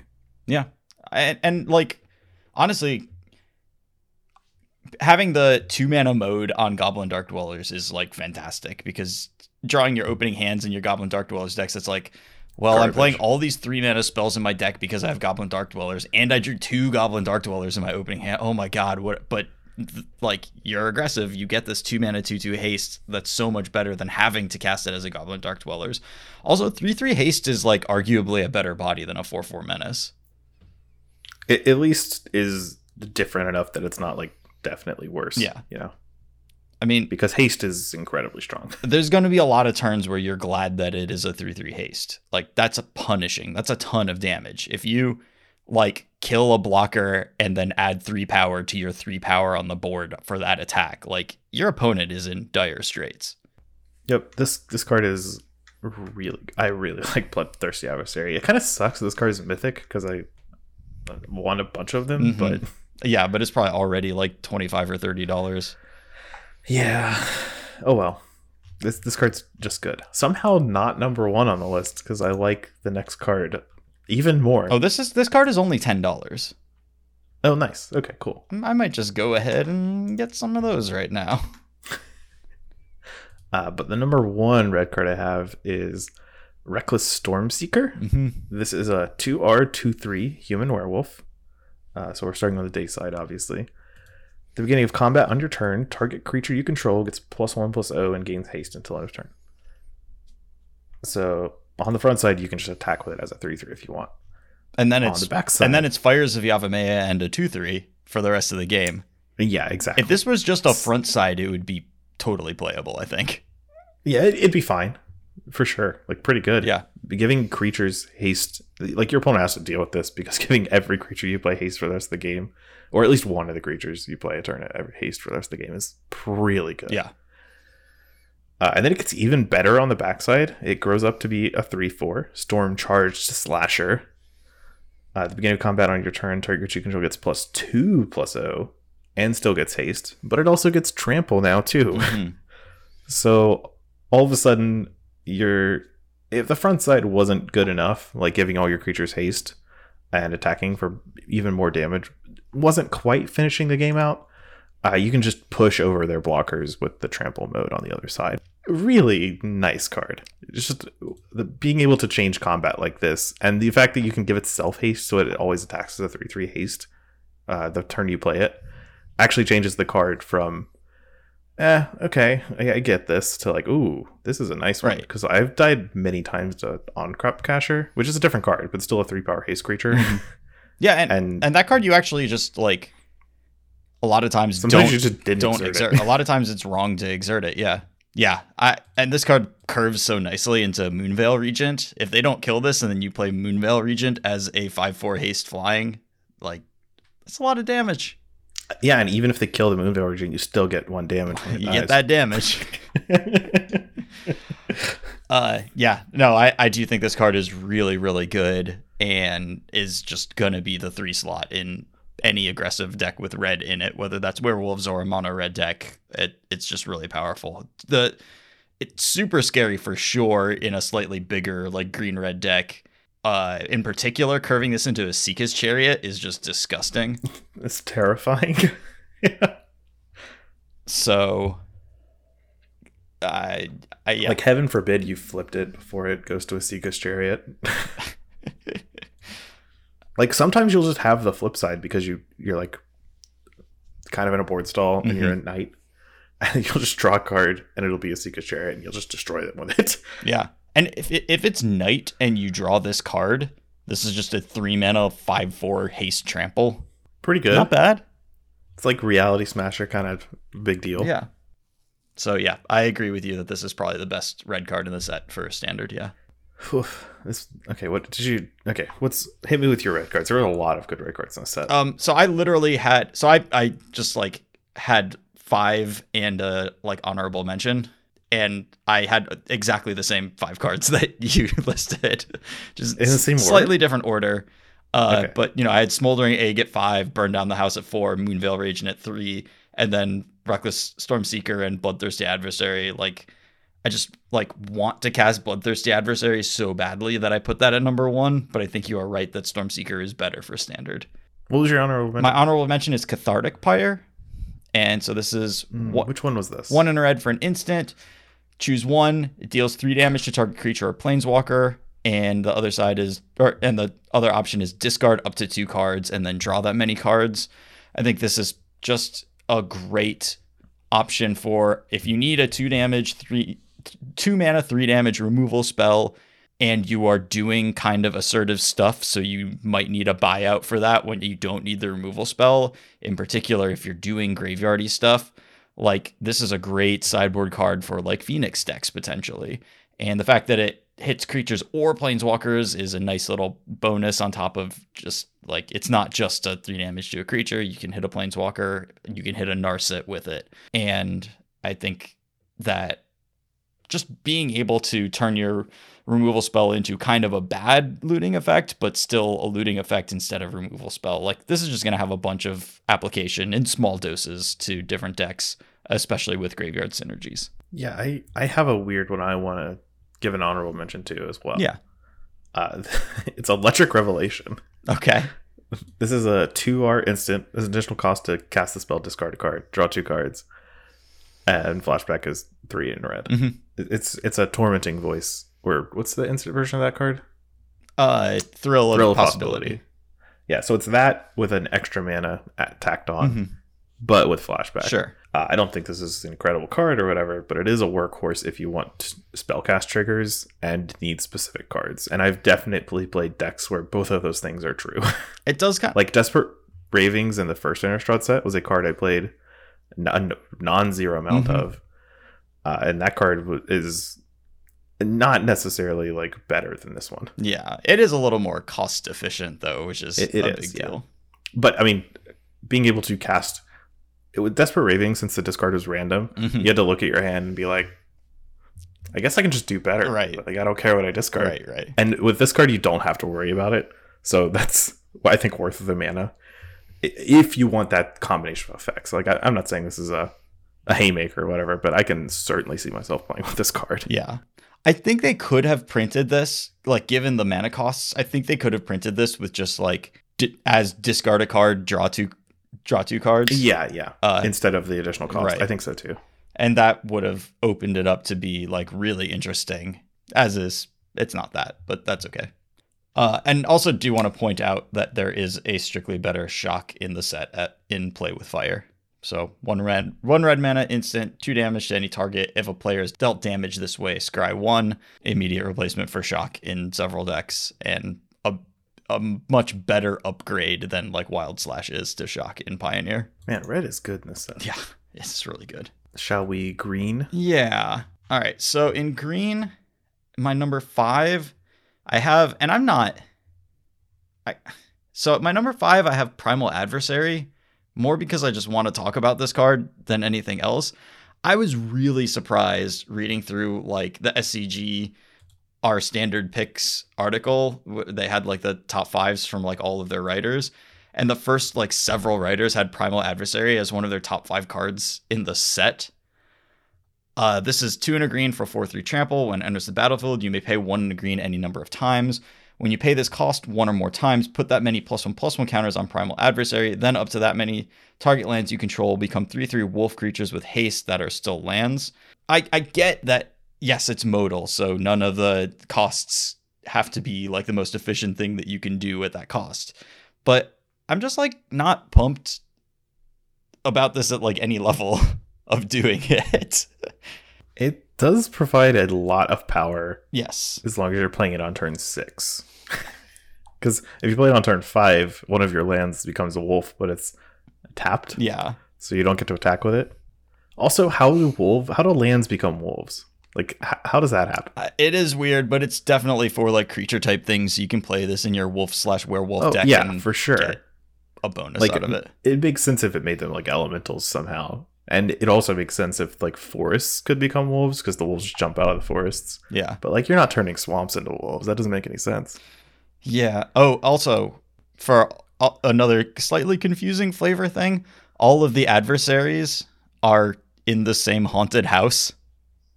Oh, really? Yeah, and they're all like, each one like references another one of them in their art. So I don't know if it's like a duel to the death between 5, like they're all trying to kill each other, or like what's going on in this house, but that's... I mean, one of them's already lost. The spirit is already dead, yes. But I just don't...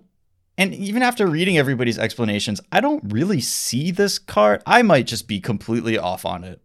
But like, 3 mana 4/3 is not good.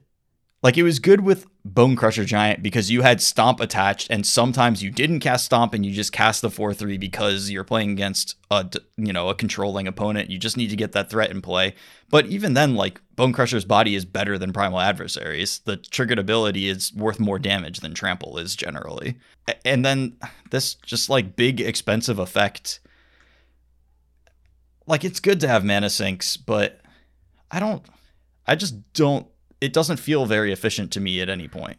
So I have this card on my list as number 3. Mm-hmm. Mostly because I wasn't super jazzed with green, to be honest. But this card I think is not that bad because you can rely on just mid-range green-red decks being fine, because there's a lot of good like red and green gold stuff. Sure.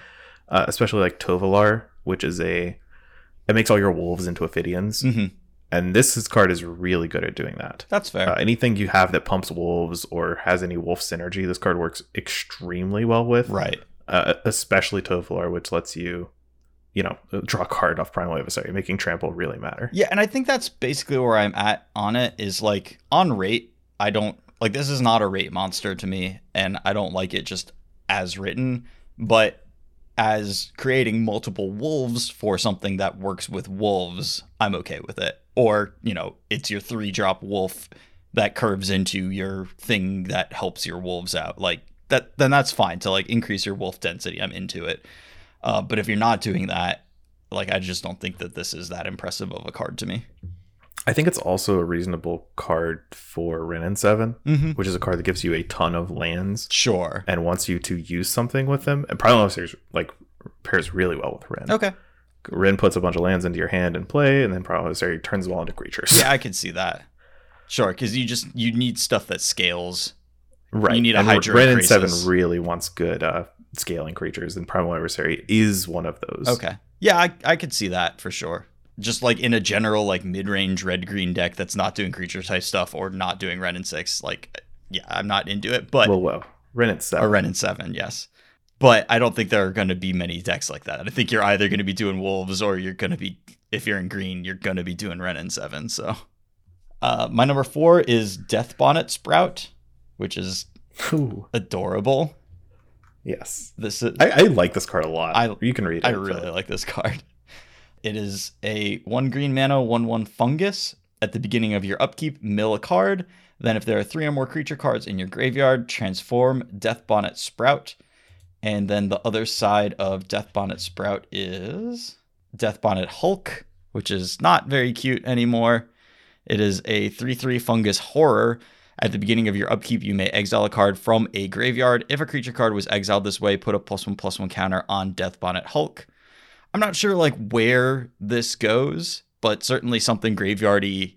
Like, it's nice to start out with a 1 mana 1/1 creature that mills you for each turn and then turns into a real body that can have like hate for their graveyard attached to it. Like, it's just cheap and does a thing, and like is a 1 mana creature that becomes the 3/3 as long as you have creatures in your deck. Yeah, I like this card a lot. Maybe some of that is because it's very cute on the front side. So cute. And I like Stitcher Supplier-esque cards that fuel you towards a thing. There are 2 strikes against this, maybe 3 strikes against this card for me. One is when you transform it, you lose the mill effect. Yeah. And you can't choose not to transform it. Like, as soon as you have 3 cards in your graveyard, it gets transformed. 3 creature cards, but yeah. 3 creature cards, yes, sorry.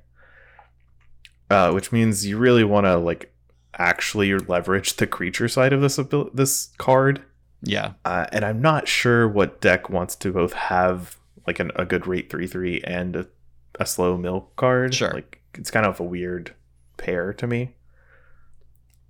But I mean, if you can find it, it is a very unique card. And I do like that it does the thing. Like, it fuels the graveyard and is an effect, which is nice. Yeah. And right, I'm not picturing exactly what a 60 that wants this is gonna look like, but the 3/3 for 1 mana based on some conditional thing is like a thing that is pretty good in standard a lot of the time. So like, it's weird because if this card were black, I'd be really gung-ho about it. Even still as a fungus instead of like a zombie or whatever. Yeah, but making it green really has you stretched to like, okay, what am I doing with this? The flashback colors are like kind of blue and red, but right, the graveyard colors black mostly. So where's this cute little fungi going? Right. And green is like very much like lands and creature type matters kind of stuff, and its creature type is a fungus, and it's so it's possible that it just never finds a home, but it's so cheap and it's so cute, so hopefully. Yeah, this is definitely a card I'm going to put in cubes. Sure. Yeah, definitely. Any cube with like any graveyard theme is gonna look at this one, and I have already looked at it. Yeah, and one thing that like graveyard heavy cubes really benefit from, in my opinion, is these sort of like slow graveyard hate things. Like, you don't really want to put a lot of Relics of Progenitus in your graveyard cube, because that's just such a like weird big like signpost thing that's like gonna end the fun in this game right here. But if it's a thing that you kind of work towards and just like is a grindy way of like keeping up with graveyard shenanigans. So that's why I like cards like this or the Black Werewolf for that sort of thing. Midnight Scavenge. Graveyard Trespasser. Yes. My number 3 is Tovolar's Huntmaster. This is 4 green for a 6/6 human werewolf. When it enters the battlefield, create 2/2 green wolf creature tokens, and it's daybound. The other side is Tovolar's Pack Leader. It's a 7/7. Whenever it enters the battlefield or attacks, create 2/2 green wolf creature tokens, and it has 2 and 2 green. Another target wolf or werewolf you control fights target creature you don't control. So this is a green kind of Grave Titan, probably overall a little bit worse than Grave Titan because you can't always threaten to immediately make tokens on attacking. Yeah. But it's still like, and yes, this was a long time ago, but there is a reason they haven't reprinted the Titans, because they are kind of disgusting effects. And this thing does just come down and kind of like dominate a battlefield and turn things around pretty handily. And it's a little bit slower. You don't immediately get the attack the next turn if you're not already Nightbound, but having that activated ability on it does build in a way to allow you to pass the turn and flip it and still be able to use your mana in some way. I don't know how much room there is in the format for 6 mana green creatures, but like this is a lot. This is 10 power. It really takes over the game. And if you can do 6 mana green creatures, like this is one of the best ones we've seen in a long time. So I agree with where you're coming from. Like I played with the Titans, and they are messed up. This card is close to a Titan, not quite a Titan. Mm-hmm. One of the neat things to me is that Lotus Cobra is in the format, and it was in the format the last time Titans were legal, with fetchlands granted. But if you're doing... wow, we lost Fabled Passage. Yeah, we don't even have Fabled Man, Passage, yeah. That's rough. I know, huh? Yeah. Okay, Lotus Cobra maybe just 6 mana is too much. Just not a thing, yeah. So I think the breaking point here for this card is 6 mana too much? Right. Like, can green decks go that long without ending the game yet? Like, honestly, this is kind of why I like Primal Adversary a little more than this card, is because that's also a card that plays early and rewards you for going late, whereas this card cannot play early. Yeah. So we are losing Elder Gargaroth, and so like hate that card. Right, for sure.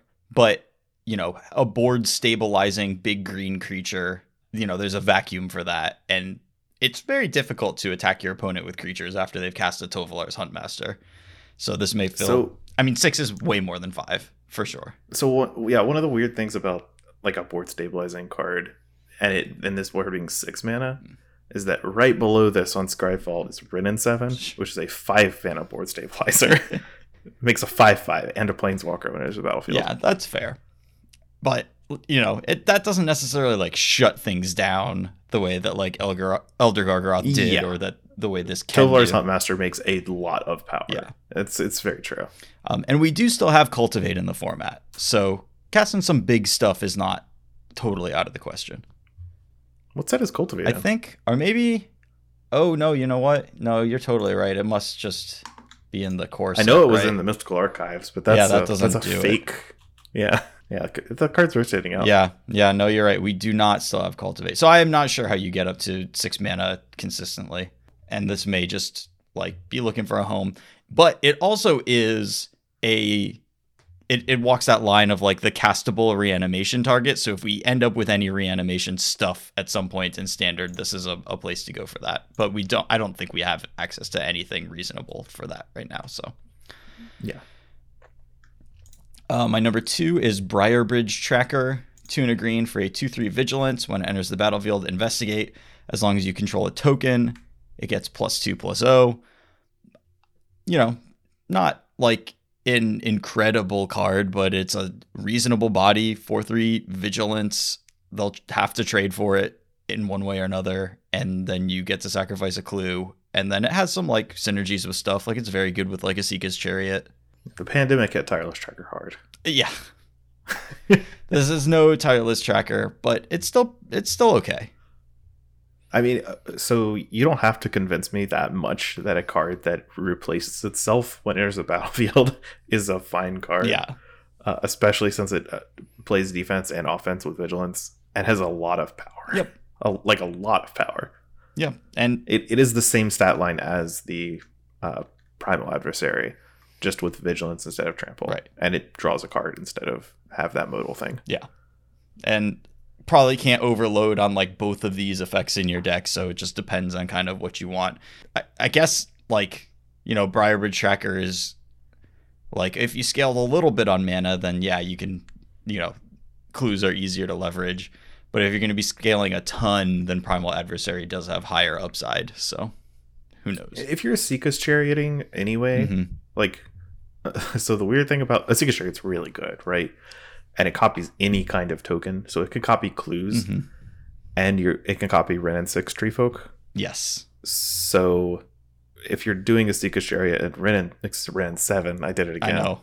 I can't. I will never get it right. Like if you're a Seeker's Chariot and Wrenn and 7 and this card, you're just going to have a lot of mana naturally. That's just what Wrenn and 7 does. And I don't think it's outside the realm of possibility to play both Briarbridge Tracker and Primal Adversary in that case. You're probably not at like 4 times each of them, but yeah. Yeah, I doubt it. Like Briarbridge Tracker probably gets the nod, but just because clues are way easier to leverage on an average board state. Yeah. Most of the green cards that I have been looking at is just like, oh yeah, this is good with a Seeker's Chariot, because like a Seeker's Chariot is poised to be potentially the best card in Standard after this rotation. It's certainly one of the easiest like signpost cards. Yeah. It's just so good, so efficient. Yeah. And I totally just like didn't get it when we looked at it at first, and then pretty quickly it was just like, oh wow, this is actually keeping up with the stuff in the format and is very good. That's because it's such a goofy card. Yeah. It makes cats. My number 1 green card, we have referenced it several times. This is Wrenn and 7. 3 green for a 5 loyalty planeswalker. 4 abilities. +1, reveal the top 4 cards of your library. Put all land cards revealed this way into your hand and the rest into your graveyard. 0, put any number of land cards from your hand onto the battlefield tapped. -3, create a green Treefolk creature token with reach, and this creature's power and toughness are each equal to the number of lands you control. -8, return all permanent cards from your graveyard to your hand. You get an emblem with you have no maximum hand size. I love that this comes down, makes a big reach blocker that both protects it and you, and is generally sized 1 bigger than Goldspan Dragon. I just like this card as a pumpkin in the art. Yes. A lot of things to like about this card. Yeah, mostly that, but yeah. This card is just really, really, really good. Yeah. Like, she does a really good job of protecting herself with the Treefolk. And after you get past that, you know, I've made a giant Treefolk portion, you just put 1,000,000 lands into your hand. And there's so many good ways to leverage that in green alone, not even getting into like what you could do with flashback or whatever. Yeah. Because this is a mulch on the +1. It puts cards into your graveyard that aren't lands. Yeah. So anything you have graveyard active, like the Death Bonnet Sprout, I guess, if we're sticking to just green, you're going to feel that stuff really quickly. Yeah. I mean, if you plus this a couple of times, you're just like dumping spells into your graveyard and putting a ton of lands into your hand, which it comes built in with a way to leverage. You get to activate the 0 and however many lands you put, like 4 or 5 lands into play or something like that. You just have a ton of mana at that point. And drawing multiple Wrenn and 7s to kind of chain into each other pretty well. Like if your opponent never kills one, the next Wrenn and 7 is going to be really good. And if for some reason this card gets to ultimate, it's not like one of those win the game ultimates, but it's if the game continues, there's no way you're going to lose kind of ultimate. Yeah. The game just keeps going on forever. I'm probably just going to make Treefolk like whenever I have the ability to do that, though. Whenever you have 4 loyalty. Yeah, so you might run out of cards in your deck at some point. Well, and then you got to get them from your graveyard. You can't mulch forever. Well, yeah, it's true. But, you know, the game will be over pretty quick if this thing just goes unopposed. That's why I really like a Seeker's Chariot with Wrenn and 7, because making extra Treefolk while circumventing like the natural running out of cards in your deck kind of deal. Ren 7 is really nice. This is an unreal follow-up to Asika's Chariot. Like, you play the Chariot, and they're just like, okay, I guess I'll like kill a cat so maybe you can't crew, and then you just slam this, crew it with the Tree Folk, attack, make another Tree Folk. Oh my god. I don't know how Asika's Chariot spits out Tree Folks, but yeah. I have a feeling that that's going to be a sequence that we're really tired of at some point in this standard. Maybe there'll be like an Abrade or something to keep Asika's Chariot in check. I don't know what the green hate cards are in the AFR because I'm not too familiar with that set. Well, it's Burning Hands, which does kill Renin 6, does kill the token. So, you know. Yeah, maybe. I mean, red is good. The red is just a good color. Yeah. So maybe that can kind of keep it in check while people figure out other stuff to do. Because the best way to keep cards in check is just have better, like good other strategies that don't get hit by the same stuff. Yeah. But I will be probably starting out my standard explorations with Asika's Chariot into Renin 7 because it just seems like kind of the best on rate thing that you could be doing out of what we're getting. Was that all 5 of your cards? Yep, I think it was. That was all 5 of mine. All right, so our lists are pretty similar. I have a card different, which is my number 5. It's Augur of Autumn. This is a 1GG 2/3 human druid. You can look at the top card of your library at any time. You can play lands from the top card of your library. And as long as you control 3 or more creatures with different powers, you can cast creature spells from the top of your library. So this is I'm not sure where we're putting this, but it works with all the land mana stuff that Renin 7 also does, kind of card. I think what really pushes this out is that the other cards in the same space as it are just better with the other green cards. Like Briarbridge Tracker and Primal Adversary, I think, are better with Asika's Chariot and Renin 7. Yeah. And like, what room is there for a card outside of that? I'm not sure. But I mean, if there's a card selection deck that isn't doing that somehow, maybe you can play this one. Sure. Yeah, I think this is the one that like we have the most room to be wrong on either way. Like, it could turn out that there just is a mid-range deck that is green and puts this into play and uses it as a massive card advantage engine. It does seem just a little bit delicate and a little bit like the game could just not really go your way to where you're leveraging this enough to me that, you know, it didn't quite make my top 5, but it's a powerful effect. The rest is all pretty similar. I have Tovolar's Huntmaster at 4. That's the green Titan. I've got Primal Adversary at number 3, which we talked about a lot. Briarbridge Tracker number 2, my favorite little investigate card this go around. And then Renin 7, like probably my favorite card in the set, at number 1. Cool. Mostly because of the pumpkin. All entirely pumpkin based. It's a pumpkin based rating system. We rate the cards 1 out of 5 up to 5 pumpkins. Yeah, there's the green white duel. It's got like a million 9 or 10 pumpkins out of 5 or whatever the scale was. It's really high on the pumpkin scale. All right, miscellaneous cards next. Yep. So multicolored artifacts, lands. Yep. All right, number 5. The multicolored cards are a little weird because there's a big delta between the good ones and the bad ones. Yes. So it got a little speculative at some of the early ones. So for number 5 here, I've got Faithful Mending, which is white-blue instant. Gain 2 life, draw 2 cards, discard 2 cards. And then it has flashback for 1 white-blue. So it's like faithless looting, but it's not a looting, it's a mending. And you're gaining life, and it's an instant, and it's white and blue. Yeah, not the best colors for this effect. They're carefully chosen colors for this effect.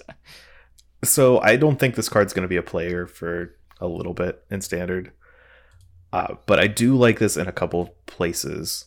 If you can, like if mana gets better and we can play Jeskai a little easier, I like this card a lot with Smoldering Egg. Just flashback cards get a lot of attention when you have cast triggers. Sure. And Smoldering Egg, Faithful Mending, like the 2 life on top of Faithless Looting and being an instance, you don't have to like do this during your main phase. It makes up for a lot of the normal downsides of just having a straight card disadvantage card, as long as you're getting something out of actually casting the cards. The other place is more Pioneer based with Niv Mizzet and what's that other combo card? Jeskai Ascendancy. Sure. This is a really good Jeskai Ascendancy card. It's really good card selection and 2 casts, so you get to do your untap stuff and get really deep into your deck. Yeah. And this card fuels Dig Through Time exceptionally well. Yeah, it really does. I can also see it in Historic with Godfarer's Gift. I think it's like probably a pretty big upgrade to chart a course in the blue-white deck if you ever want to go back to doing that kind of stuff. But Faithless Looting is definitely taking its lunch in Historic in most decks that want to do this. So interesting that the 1 mana version of this card is better than the 2 mana one. Pretty incredible. Very, very analysis. As far as like Modern goes, I mean, I know that like, Spike is really high on it. Really? Yeah, he thinks that like this is probably the best card in the set for Modern, which this set isn't a very Modern focused set, so that's not. I mean, I still crazy think that thing might to be say. true, but Yeah, I just don't really know what you do with this in Modern, to be honest. I don't want to force this into an Arclight Phoenix deck. That sounds really miserable to me. We're not playing Izzet Charm Arclight Phoenix. And yeah, this does have flashback. Like, it's certainly better than, like, if you're ignoring colors, it's better than Izzet Charm in a Phoenix deck for sure. But maybe Spike is really big on Jeskai Ascendancy in Modern too. I could be down for that. I could be convinced. Fate Stitcher is like a really sick upgrade to that deck, like over the Pioneer version. But Dig Through Time's insane. Okay, yeah, that's fair. Yeah. But like the problem with Jeskai Ascendancy is I own almost all those cards. Of course. I don't know what the recent versions are, but I've played it a few times, and it's super annoying to play. Like, there's way too many triggers. It's way too fiddly, and this is from me, like a person who plays these decks all the time. It's just not a fun deck to play. Yeah, I don't think that Jeskai Ascendancy is likely to be particularly great in Modern. 3 mana permanent based combo deck. It's just. You lost me at 3 mana. Yeah. My name is Luris. Yes. All right, go on. All right, so my number 4 is Sacred Fire, which is a red-white instant, deals 2 damage to any target, and you gain 2 life, with flashback of 4 red and white. So 6 mana flashback, 2 mana up front. This card's not good, but it serves a role. Mm-hmm.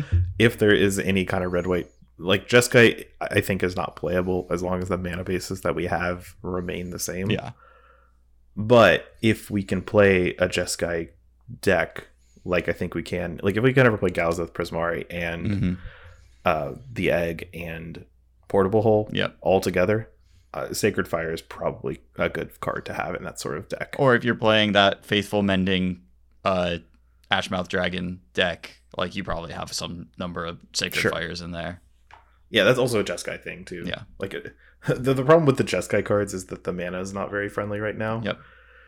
But as soon as we get changes, enemy slow lands, like I'm totally down to play some solar Jeskai decks. 10 years later. Yeah. It took them forever to cast or to print enemy fast lands. Yeah, true. And they had fast in the name. It's also really a weird coincidence that it was 2 artifact sets that got the fast lands, but then the second set of fast lands aren't like artifact themed in any way. Spirebluff Canal looks really artifacty. Yeah, but the other ones, it's got an airship in it. Like it's basically just an airship. My number 3 is my good friend Sigarda. What's her title? Sigarda. I can't find her. Sigarda, Champion of Light. 1G white 4/4 legendary angel with flying and trample for some reason. Human creatures you control get +1/+1, and whenever Sigarda attacks, if you control 3 or more creatures with different powers, look at the top 5 cards of your library. You can reveal a human card from among them and put it into your hand, and the rest go on the bottom in a random order. This is the Human Lord I'm into. I don't know if humans is going to be a thing, but this is a really good curve topper for that deck. It's got a lot of stats. Yes. And it's a big anthem. Yep. The Coven ability is whatever. Like, I'm sure it'll trigger, but it's not even the appealing part of the card to me. I do like lords that are great when you have creatures in play, and also like fine if they've wrathed you and this is what you got. Like, here's my 4/4 flyer. Here's my Savellan. Like, deal with it. It's got flying and you can't jump it. Mm-hmm. Yep. Yes, can't put any flyers in front of this thing to soak up damage. Yeah, there's a stark lack of 1/1 flying spirits in the set for an Innistrad set. That's true. But you certainly can't jump them with Sigarda. I don't really have that much to say about Sigarda. She's just a good on-rate creature with some splashy abilities. Yep. If humans She's is not good, as fancy. If humans is good, you probably are playing some number of these. She's not as fancy as a lot of the other multicolored cards. Like Ludovic is a really cool one. I know. Old Stick Fingers. Like, there's some really, really cool legends in this set that just kind of suck. Mm-hmm. But Sigarda is just good on rate, kind of boring, kills your opponent, and that's, that wins games of Magic. Ludovic is dope, though. I wish... for casual play, it's fine. My number 2 is Arlen, the Pax Hope. Mm-hmm. That is 2 RG. Oh god, I have to read Arlen. Okay. You've made your Arlen's, bed. I have. I knew what I was. You read Ren at 7, so she has a day side and a night side, just like every werewolf. So if it's nighttime, she comes in on the nightbound side.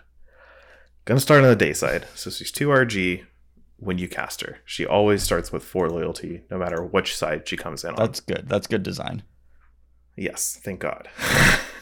This card's hard enough to evaluate already. So on the day side, her human side, she has a +1 of until your next turn. You can cast creature spells as though they had flash, and each creature you control enters the battlefield with an additional +1/+1 counter on it. Her -3 on the day side is create 2/2/2 green wolf tokens. And then we go to the night side. Arlen the Moon's Fury.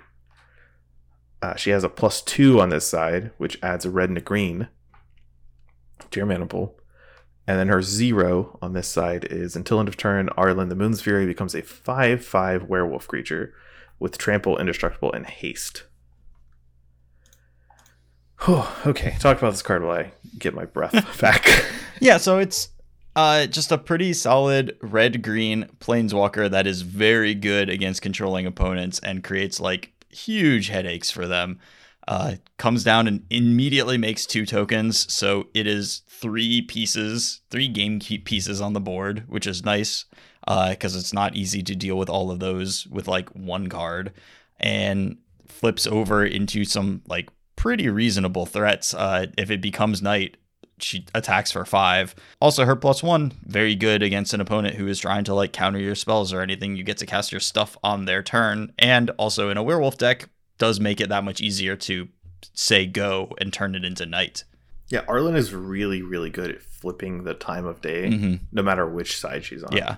Like the human side, you don't want to cast any spells, so you can just plus her to give your things flash and pass the turn to flip her. And if you're on the night side and you want to go back to day, like to make more wolves or something, you just can add 2 mana to your mana pool. Yeah. She's really easy to flip on the night side. Like if you cast her on turn 5 or 6 or whatever, and it's nighttime, you can, if she comes in on the night side, you can just cast her, get 2 of the mana back you spent to play her, then cast something else, and then she flips back. At 6 loyalty, it's a really high loyalty total. That's true. For something you just cast 2 spells to do. Yeah. And that's only good if, the night side's really good at coming in, being a 5/5 indestructible haste creature, and then just smacking them as a 4 mana play.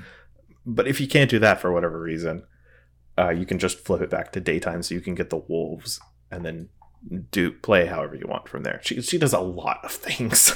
Yeah, I think it's just a pretty strong card. And even in not like a wolf-themed deck, I think it's a solid option in a creature-y. I think in standard, probably most red-green decks are going to be heavy on wolves. But even if that weren't a thing, like she does provide a pretty significant threat against any like counterspell-based control deck. That's true. Yeah. It's just, Planeswalkers are always pretty good against control. Just the lasting value they provide. Sure. Arlen just kind of cranks it up. Yeah. I mean, like really good at casting cards through control decks and really good at attacking them. Like if you cast her and make 2 wolves and then their answer is the new white removal spell, like that's their planeswalker answer.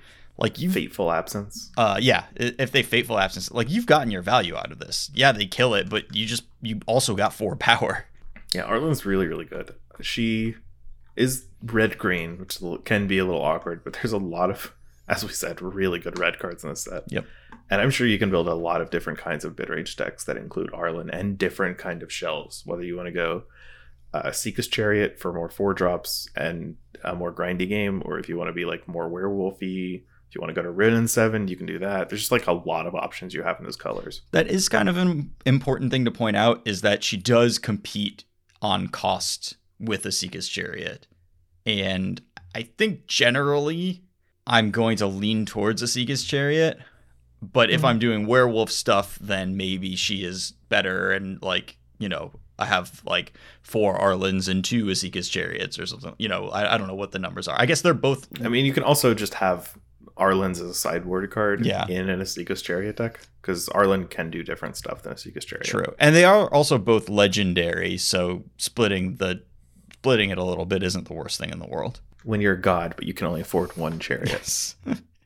Well, it's her chariot. There's only the one. So if she bought another chariot, that would be someone that'd just be the chariot. Well, why do you need 2 chariots? You only got the 2 cats. That is not true. I don't know if you've played against the Seeka's Chariot, but you do not just have 2 cats. You've got 2 cats, another cat, a clue, a tree folk. There's just all sorts of stuff coming out of this chariot. All right, and my number 1 is, of no surprise, the slow land cycle. Sure. Deserted Beach, Shipwreck Marsh, Haunted Ridge, Rockfall Vale, and Overgrown Farmland. Overgrown Farmland's the best one because it has the most pumpkins. But they're all pretty good. This land cycle is just incredible. I know I was disappointed that they weren't the fast lands, but just because they're not the fast lands doesn't mean they're not good in their own right. Yeah. I mean, it is kind of disappointing that we're not getting 2-color aggro decks like enabled at all here, but these are just really good lands. And the dual lands are always important when they're not snarls, but these ones in particular are very, very powerful. They work perfectly with pathways, which is another really good cycle of lands. Yeah. Because you can just play one on turn 1, play a pathway on turn 2, play a thing, then on turn 3 onwards, your lands all come to play on tap. Yep. And you can have a ton of these in your deck, and like worst possible case scenario is you skip turn 1 and turn 2. And that's like not great. You usually want to cast something on turn 2, but like that's the ultimate fail case for your lands, barring like you have to draw like 3 or 4 of these lands in your hand, or have mulligan, basically. Yeah, a bunch. And you didn't draw any basics or pathways, but as long as you draw 1 basic or 1 pathway, and then the rest can be these things, and then your mana is just like perfect as far as standard is concerned, or at least your lands are coming into play untapped. I don't know if you drew all the right duels, but yeah, that's the thing. And one kind of weird quirk about these lands is that I don't know how good. So I talked about how shards are better than wedges in terms of mana base, because these lands are way better than the snarls. Yes. And so that lends you to wanting to play allied 3-color decks as opposed to enemy 3-color decks. But I'm not sure what strategies are being lent to 3-color decks in the shard combo right now. Like, I just haven't put that much time or thought into, like, what a Grixis deck would look like, for instance. Yeah. I mean, the 3rd color usually gets added as you realize that you're missing something that you need for the format, more than, like, I want to put all this stuff together into one thing. Because, like, in the 2-color combinations, like, I'm seeing the things that I want in red-green. Okay, we got, like, Seeka's Chariot things and Ren and 7 things, or werewolf things, and green-white. It's like, okay, here's human things. Like, we're not at that stage where it's like we need 3 colors to do this thing. That's true. Yeah. I will say that in terms of just Magic holistically, the allied shards they cover a lot of ground, but they do not cover nearly as much ground as the wedges do. because of just how Magic is structured. Like the different effects overlapping in enemy colors versus allied colors, you get a lot wider range of effects. Mm-hmm. Like that's why a Sultai just covers so much better ground than Grixis, for instance. Sure. Like you just have way more effects available to you. Yeah. So yeah, definitely the best, like the most important things in the entire set probably are these dual lands. My list is actually like kind of different from yours, but not like necessarily that meaningfully. My number 5, I have Faithful Mending on there. Again, I don't really know exactly what this is going to do. Not like super hyped about it for anything in particular, but it'll definitely find some uses because Flashback is really powerful on stuff like this. And by stuff like this, I mean on Faithless Looting, but also this. My number 4 is Arcane Infusion. So this is okay. Blue-red for an instant. Look at the top 4 cards of your library. You may reveal an instant or sorcery card from among them and put it into your hand. Put the rest on the bottom of your library in a random order. Flashback 3, a blue and a red. So this is like a slightly smaller Peer Through Depths. You look at 4 instead of 5. You can't reduce the cost with like a Baral, so I'm not like looking at this for any sort of larger format purposes. But I do really like this in any deck that has the egg in it. So I think that a deck like that is likely to be full of various different instants and sorceries, and this can really help you like have the right ones and give you some card advantage and be not that expensive. You can't play too much of this effect though. Like if you draw a bunch of these, that's really bad news. You're going to get tempoed out. But I do think this card is kind of cool. Yeah, I've played Anticipate far more than I would like. Mm-hmm. And a limited Anticipate is kind of rough. You really need to mean it when you're playing this card. Yeah, not because if you whiff on either the spell or the flashback, it's probably not worth what you paid. Right. Or it's definitely not worth what you paid. I think it's if you have a decent number of spells in your deck, you're not going to whiff that often. But yeah, like not being able to get lands off of your Anticipate is definitely not my favorite thing in the world. But the flashback on this thing is definitely a big selling point, especially if you are a Smoldering Egg deck and can like make it work that way. The mana, spending the mana itself makes the card work. Yeah, exactly. Can I interrupt your list real quick? Because I just noticed something. So we talked, I don't know, several weeks ago about Champion of the Perished. Yeah. And how like the only thing it was missing is it wasn't a soldier. Yeah. Because Champion of the Parish is, and this card just isn't. Because zombies don't have jobs, right? But Bladestitch Scob, the zombie lord, is a zombie soldier. So like, what the heck? Man, unreal. Like, what is How this? could they do that to us? Anyway, you can keep going. I'm just going to be upset at this. So I went a slightly different direction with here are my gold cards for a humans deck kind of thing. And so I have Join the Dance on the list. This is green-white for sorcery. Create 2 1/1 white human creature tokens with flashback 3 green-white. If there's a green and white humans deck, this is in it. Like, there's just no getting around that. I know, but I don't like it. I know, but it's going to be really, like, it's going to be the linchpin of that deck. It gives you multiple bodies. If you're doing lords, if you're, like, getting pumped by the amount of tokens you have in play, if you're doing if you're doing a green-white deck that has Adeline in it, like, this is really good with that, So, do you know the reason why I don't like this card? Because it's actually fine. It's because it's green-white in the mana cost. Mm-hmm. And if this were like a white to green hybrid, I'd be super on board. Yeah, it's just really prescriptive. It can be very difficult to cast with the lands we have in standard. Yeah. Like it's not guaranteed. Well, right, and our dual lands don't come into play untapped until turn 3. Like, right. Yeah. I totally get it. But I mean, if you have one in your hand, you're going to be able to cast it on turn. Like if you play it on turn 1, you can almost certainly cast this card on turn 2. Probably. But since you're going to be playing some number of basics in your green-white deck, you can just draw the wrong amount or number, and that's a little awkward. Yeah. I mean, with 4 duels and 4 pathways, you're like pretty close, but yeah, I get it. I hear you. Yeah. That's the only thing I have against this card. It's just a fine card otherwise. I have another green-white humans card on this list. I have Catilda Dawnheart Prime. This is Okay. green-white for a 1/1 with protection from werewolves. Human creatures you control have tap, add 1 mana of any of this creature's colors. And 4 green-white tap, put a +1/+1 counter on each creature you control. I mean, this is, Cryptolith rights for your humans tokens, and also this taps 4 mana, which is a big difference from Cryptolith rights. So this is a 2 mana dork that also has like potentially huge upside if you go wide with human tokens, and becomes very easy to flashback your Join the Dance when you have this in play, and it's just potentially a ton of mana. And the floor is this is a 2 mana dork. So Yeah, I actually overlooked this card, I guess. Mhm. I don't remember reading it before now. I like it. yeah, Catilda's really neat. I like mana engines, especially if it makes Join the Dance a lot better. yeah. And I think the key is that it also taps for mana, so it can only be so bad. Yeah. And then my number 1, I just didn't put the dual lands on my list because whatever. Obviously. Like, they're just obvious, so who cares? I need to just harp every single time, especially when talking about like Join the Dance being slightly difficult to cast.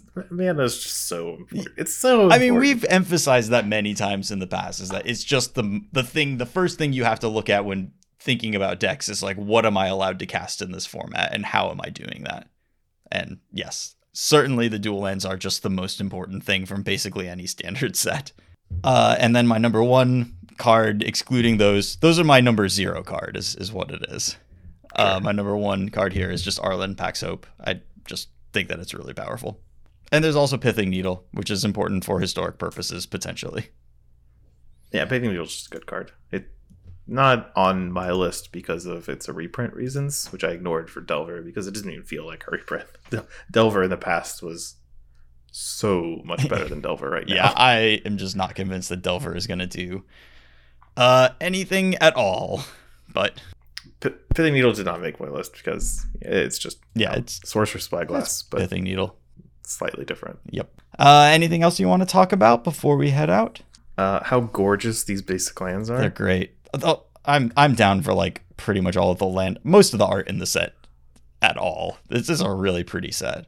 I like this more than average on the Innistrad scale. I'm not a huge fan of Innistrad art in general, but there's a lot of like Jack-o'-lantern, Crossroad Candle Guide, cards like that, or Winterhorn Blessing. Mm-hmm. Bunch of cool color palettes being used that I like. And I'm not a huge fan of the like dark, dreary, moody art. Yeah.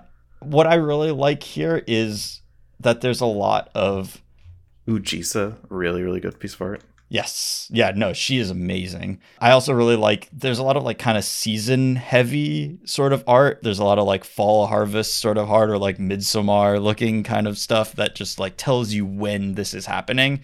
And that is really cool to me. Like, I really love the way Cathar Commando looks. I really love Join the Dance, I think, is fantastic creepy art that is like really weirdly creepy for a green-white token maker.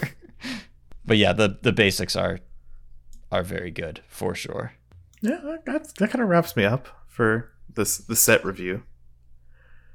The set comes out on Thursday, which is 2 days from now. Yeah, so like the day that this episode comes out, probably, because I don't think that I will have this finished by tomorrow. But well, it certainly won't. If you don't finish on Thursday, you're going to be so busy playing Innistrad that it just never will come out. Oh yeah. So. Well, what a shame that we spent all this time recording this episode then. Well, I mean, we'll just release it. We'll have a double episode the week following. I am excited to play the standard, though. Finally, Throne of Eldraine gone. The Witch is dead. It can dead. stop overshadowing everything else in the format. We can cast some other spells that don't say adventure on them, or I'm pretty pumped. I actually want to play some standard. I mean, definitely feeling burned at this point, and like hard to be actually optimistic that standard is good, but I do want to play with all of these cards. So see, I'm looking forward to limited a little bit more. Sure. Because I like a lot of the mechanics in the set for limited stuff. Yeah. They're interesting. Flashback. And also, I no longer kind of have an arena collection, so all my standard play for like a little bit is either going to be like streams for the first bit, or locked behind a lot of time and or money. Fair. Which I'm not sure I'm willing to go for just yet. Yeah, I totally. Though, wait, aren't collections free on Magic Online for like a convention coming up in a weekend or so? Oh, maybe. I'm pretty sure I saw something about that. Is there like a pack swing? Like there's some or something? convention going on, and yeah. No idea, but could be a good thing to do. Yeah, I don't really have anything else. So thanks to everybody for sticking with us through this set review. We do really, really appreciate your time. If you want to lend us some support, head over to patreon.com/mtggrindcast. If you want to find us on social media, I'm tweeting from @CCR_grindcast. Lee is also on Twitter. I am @Lee McLeo. Thanks so much for listening, and have a great week. Goodbye.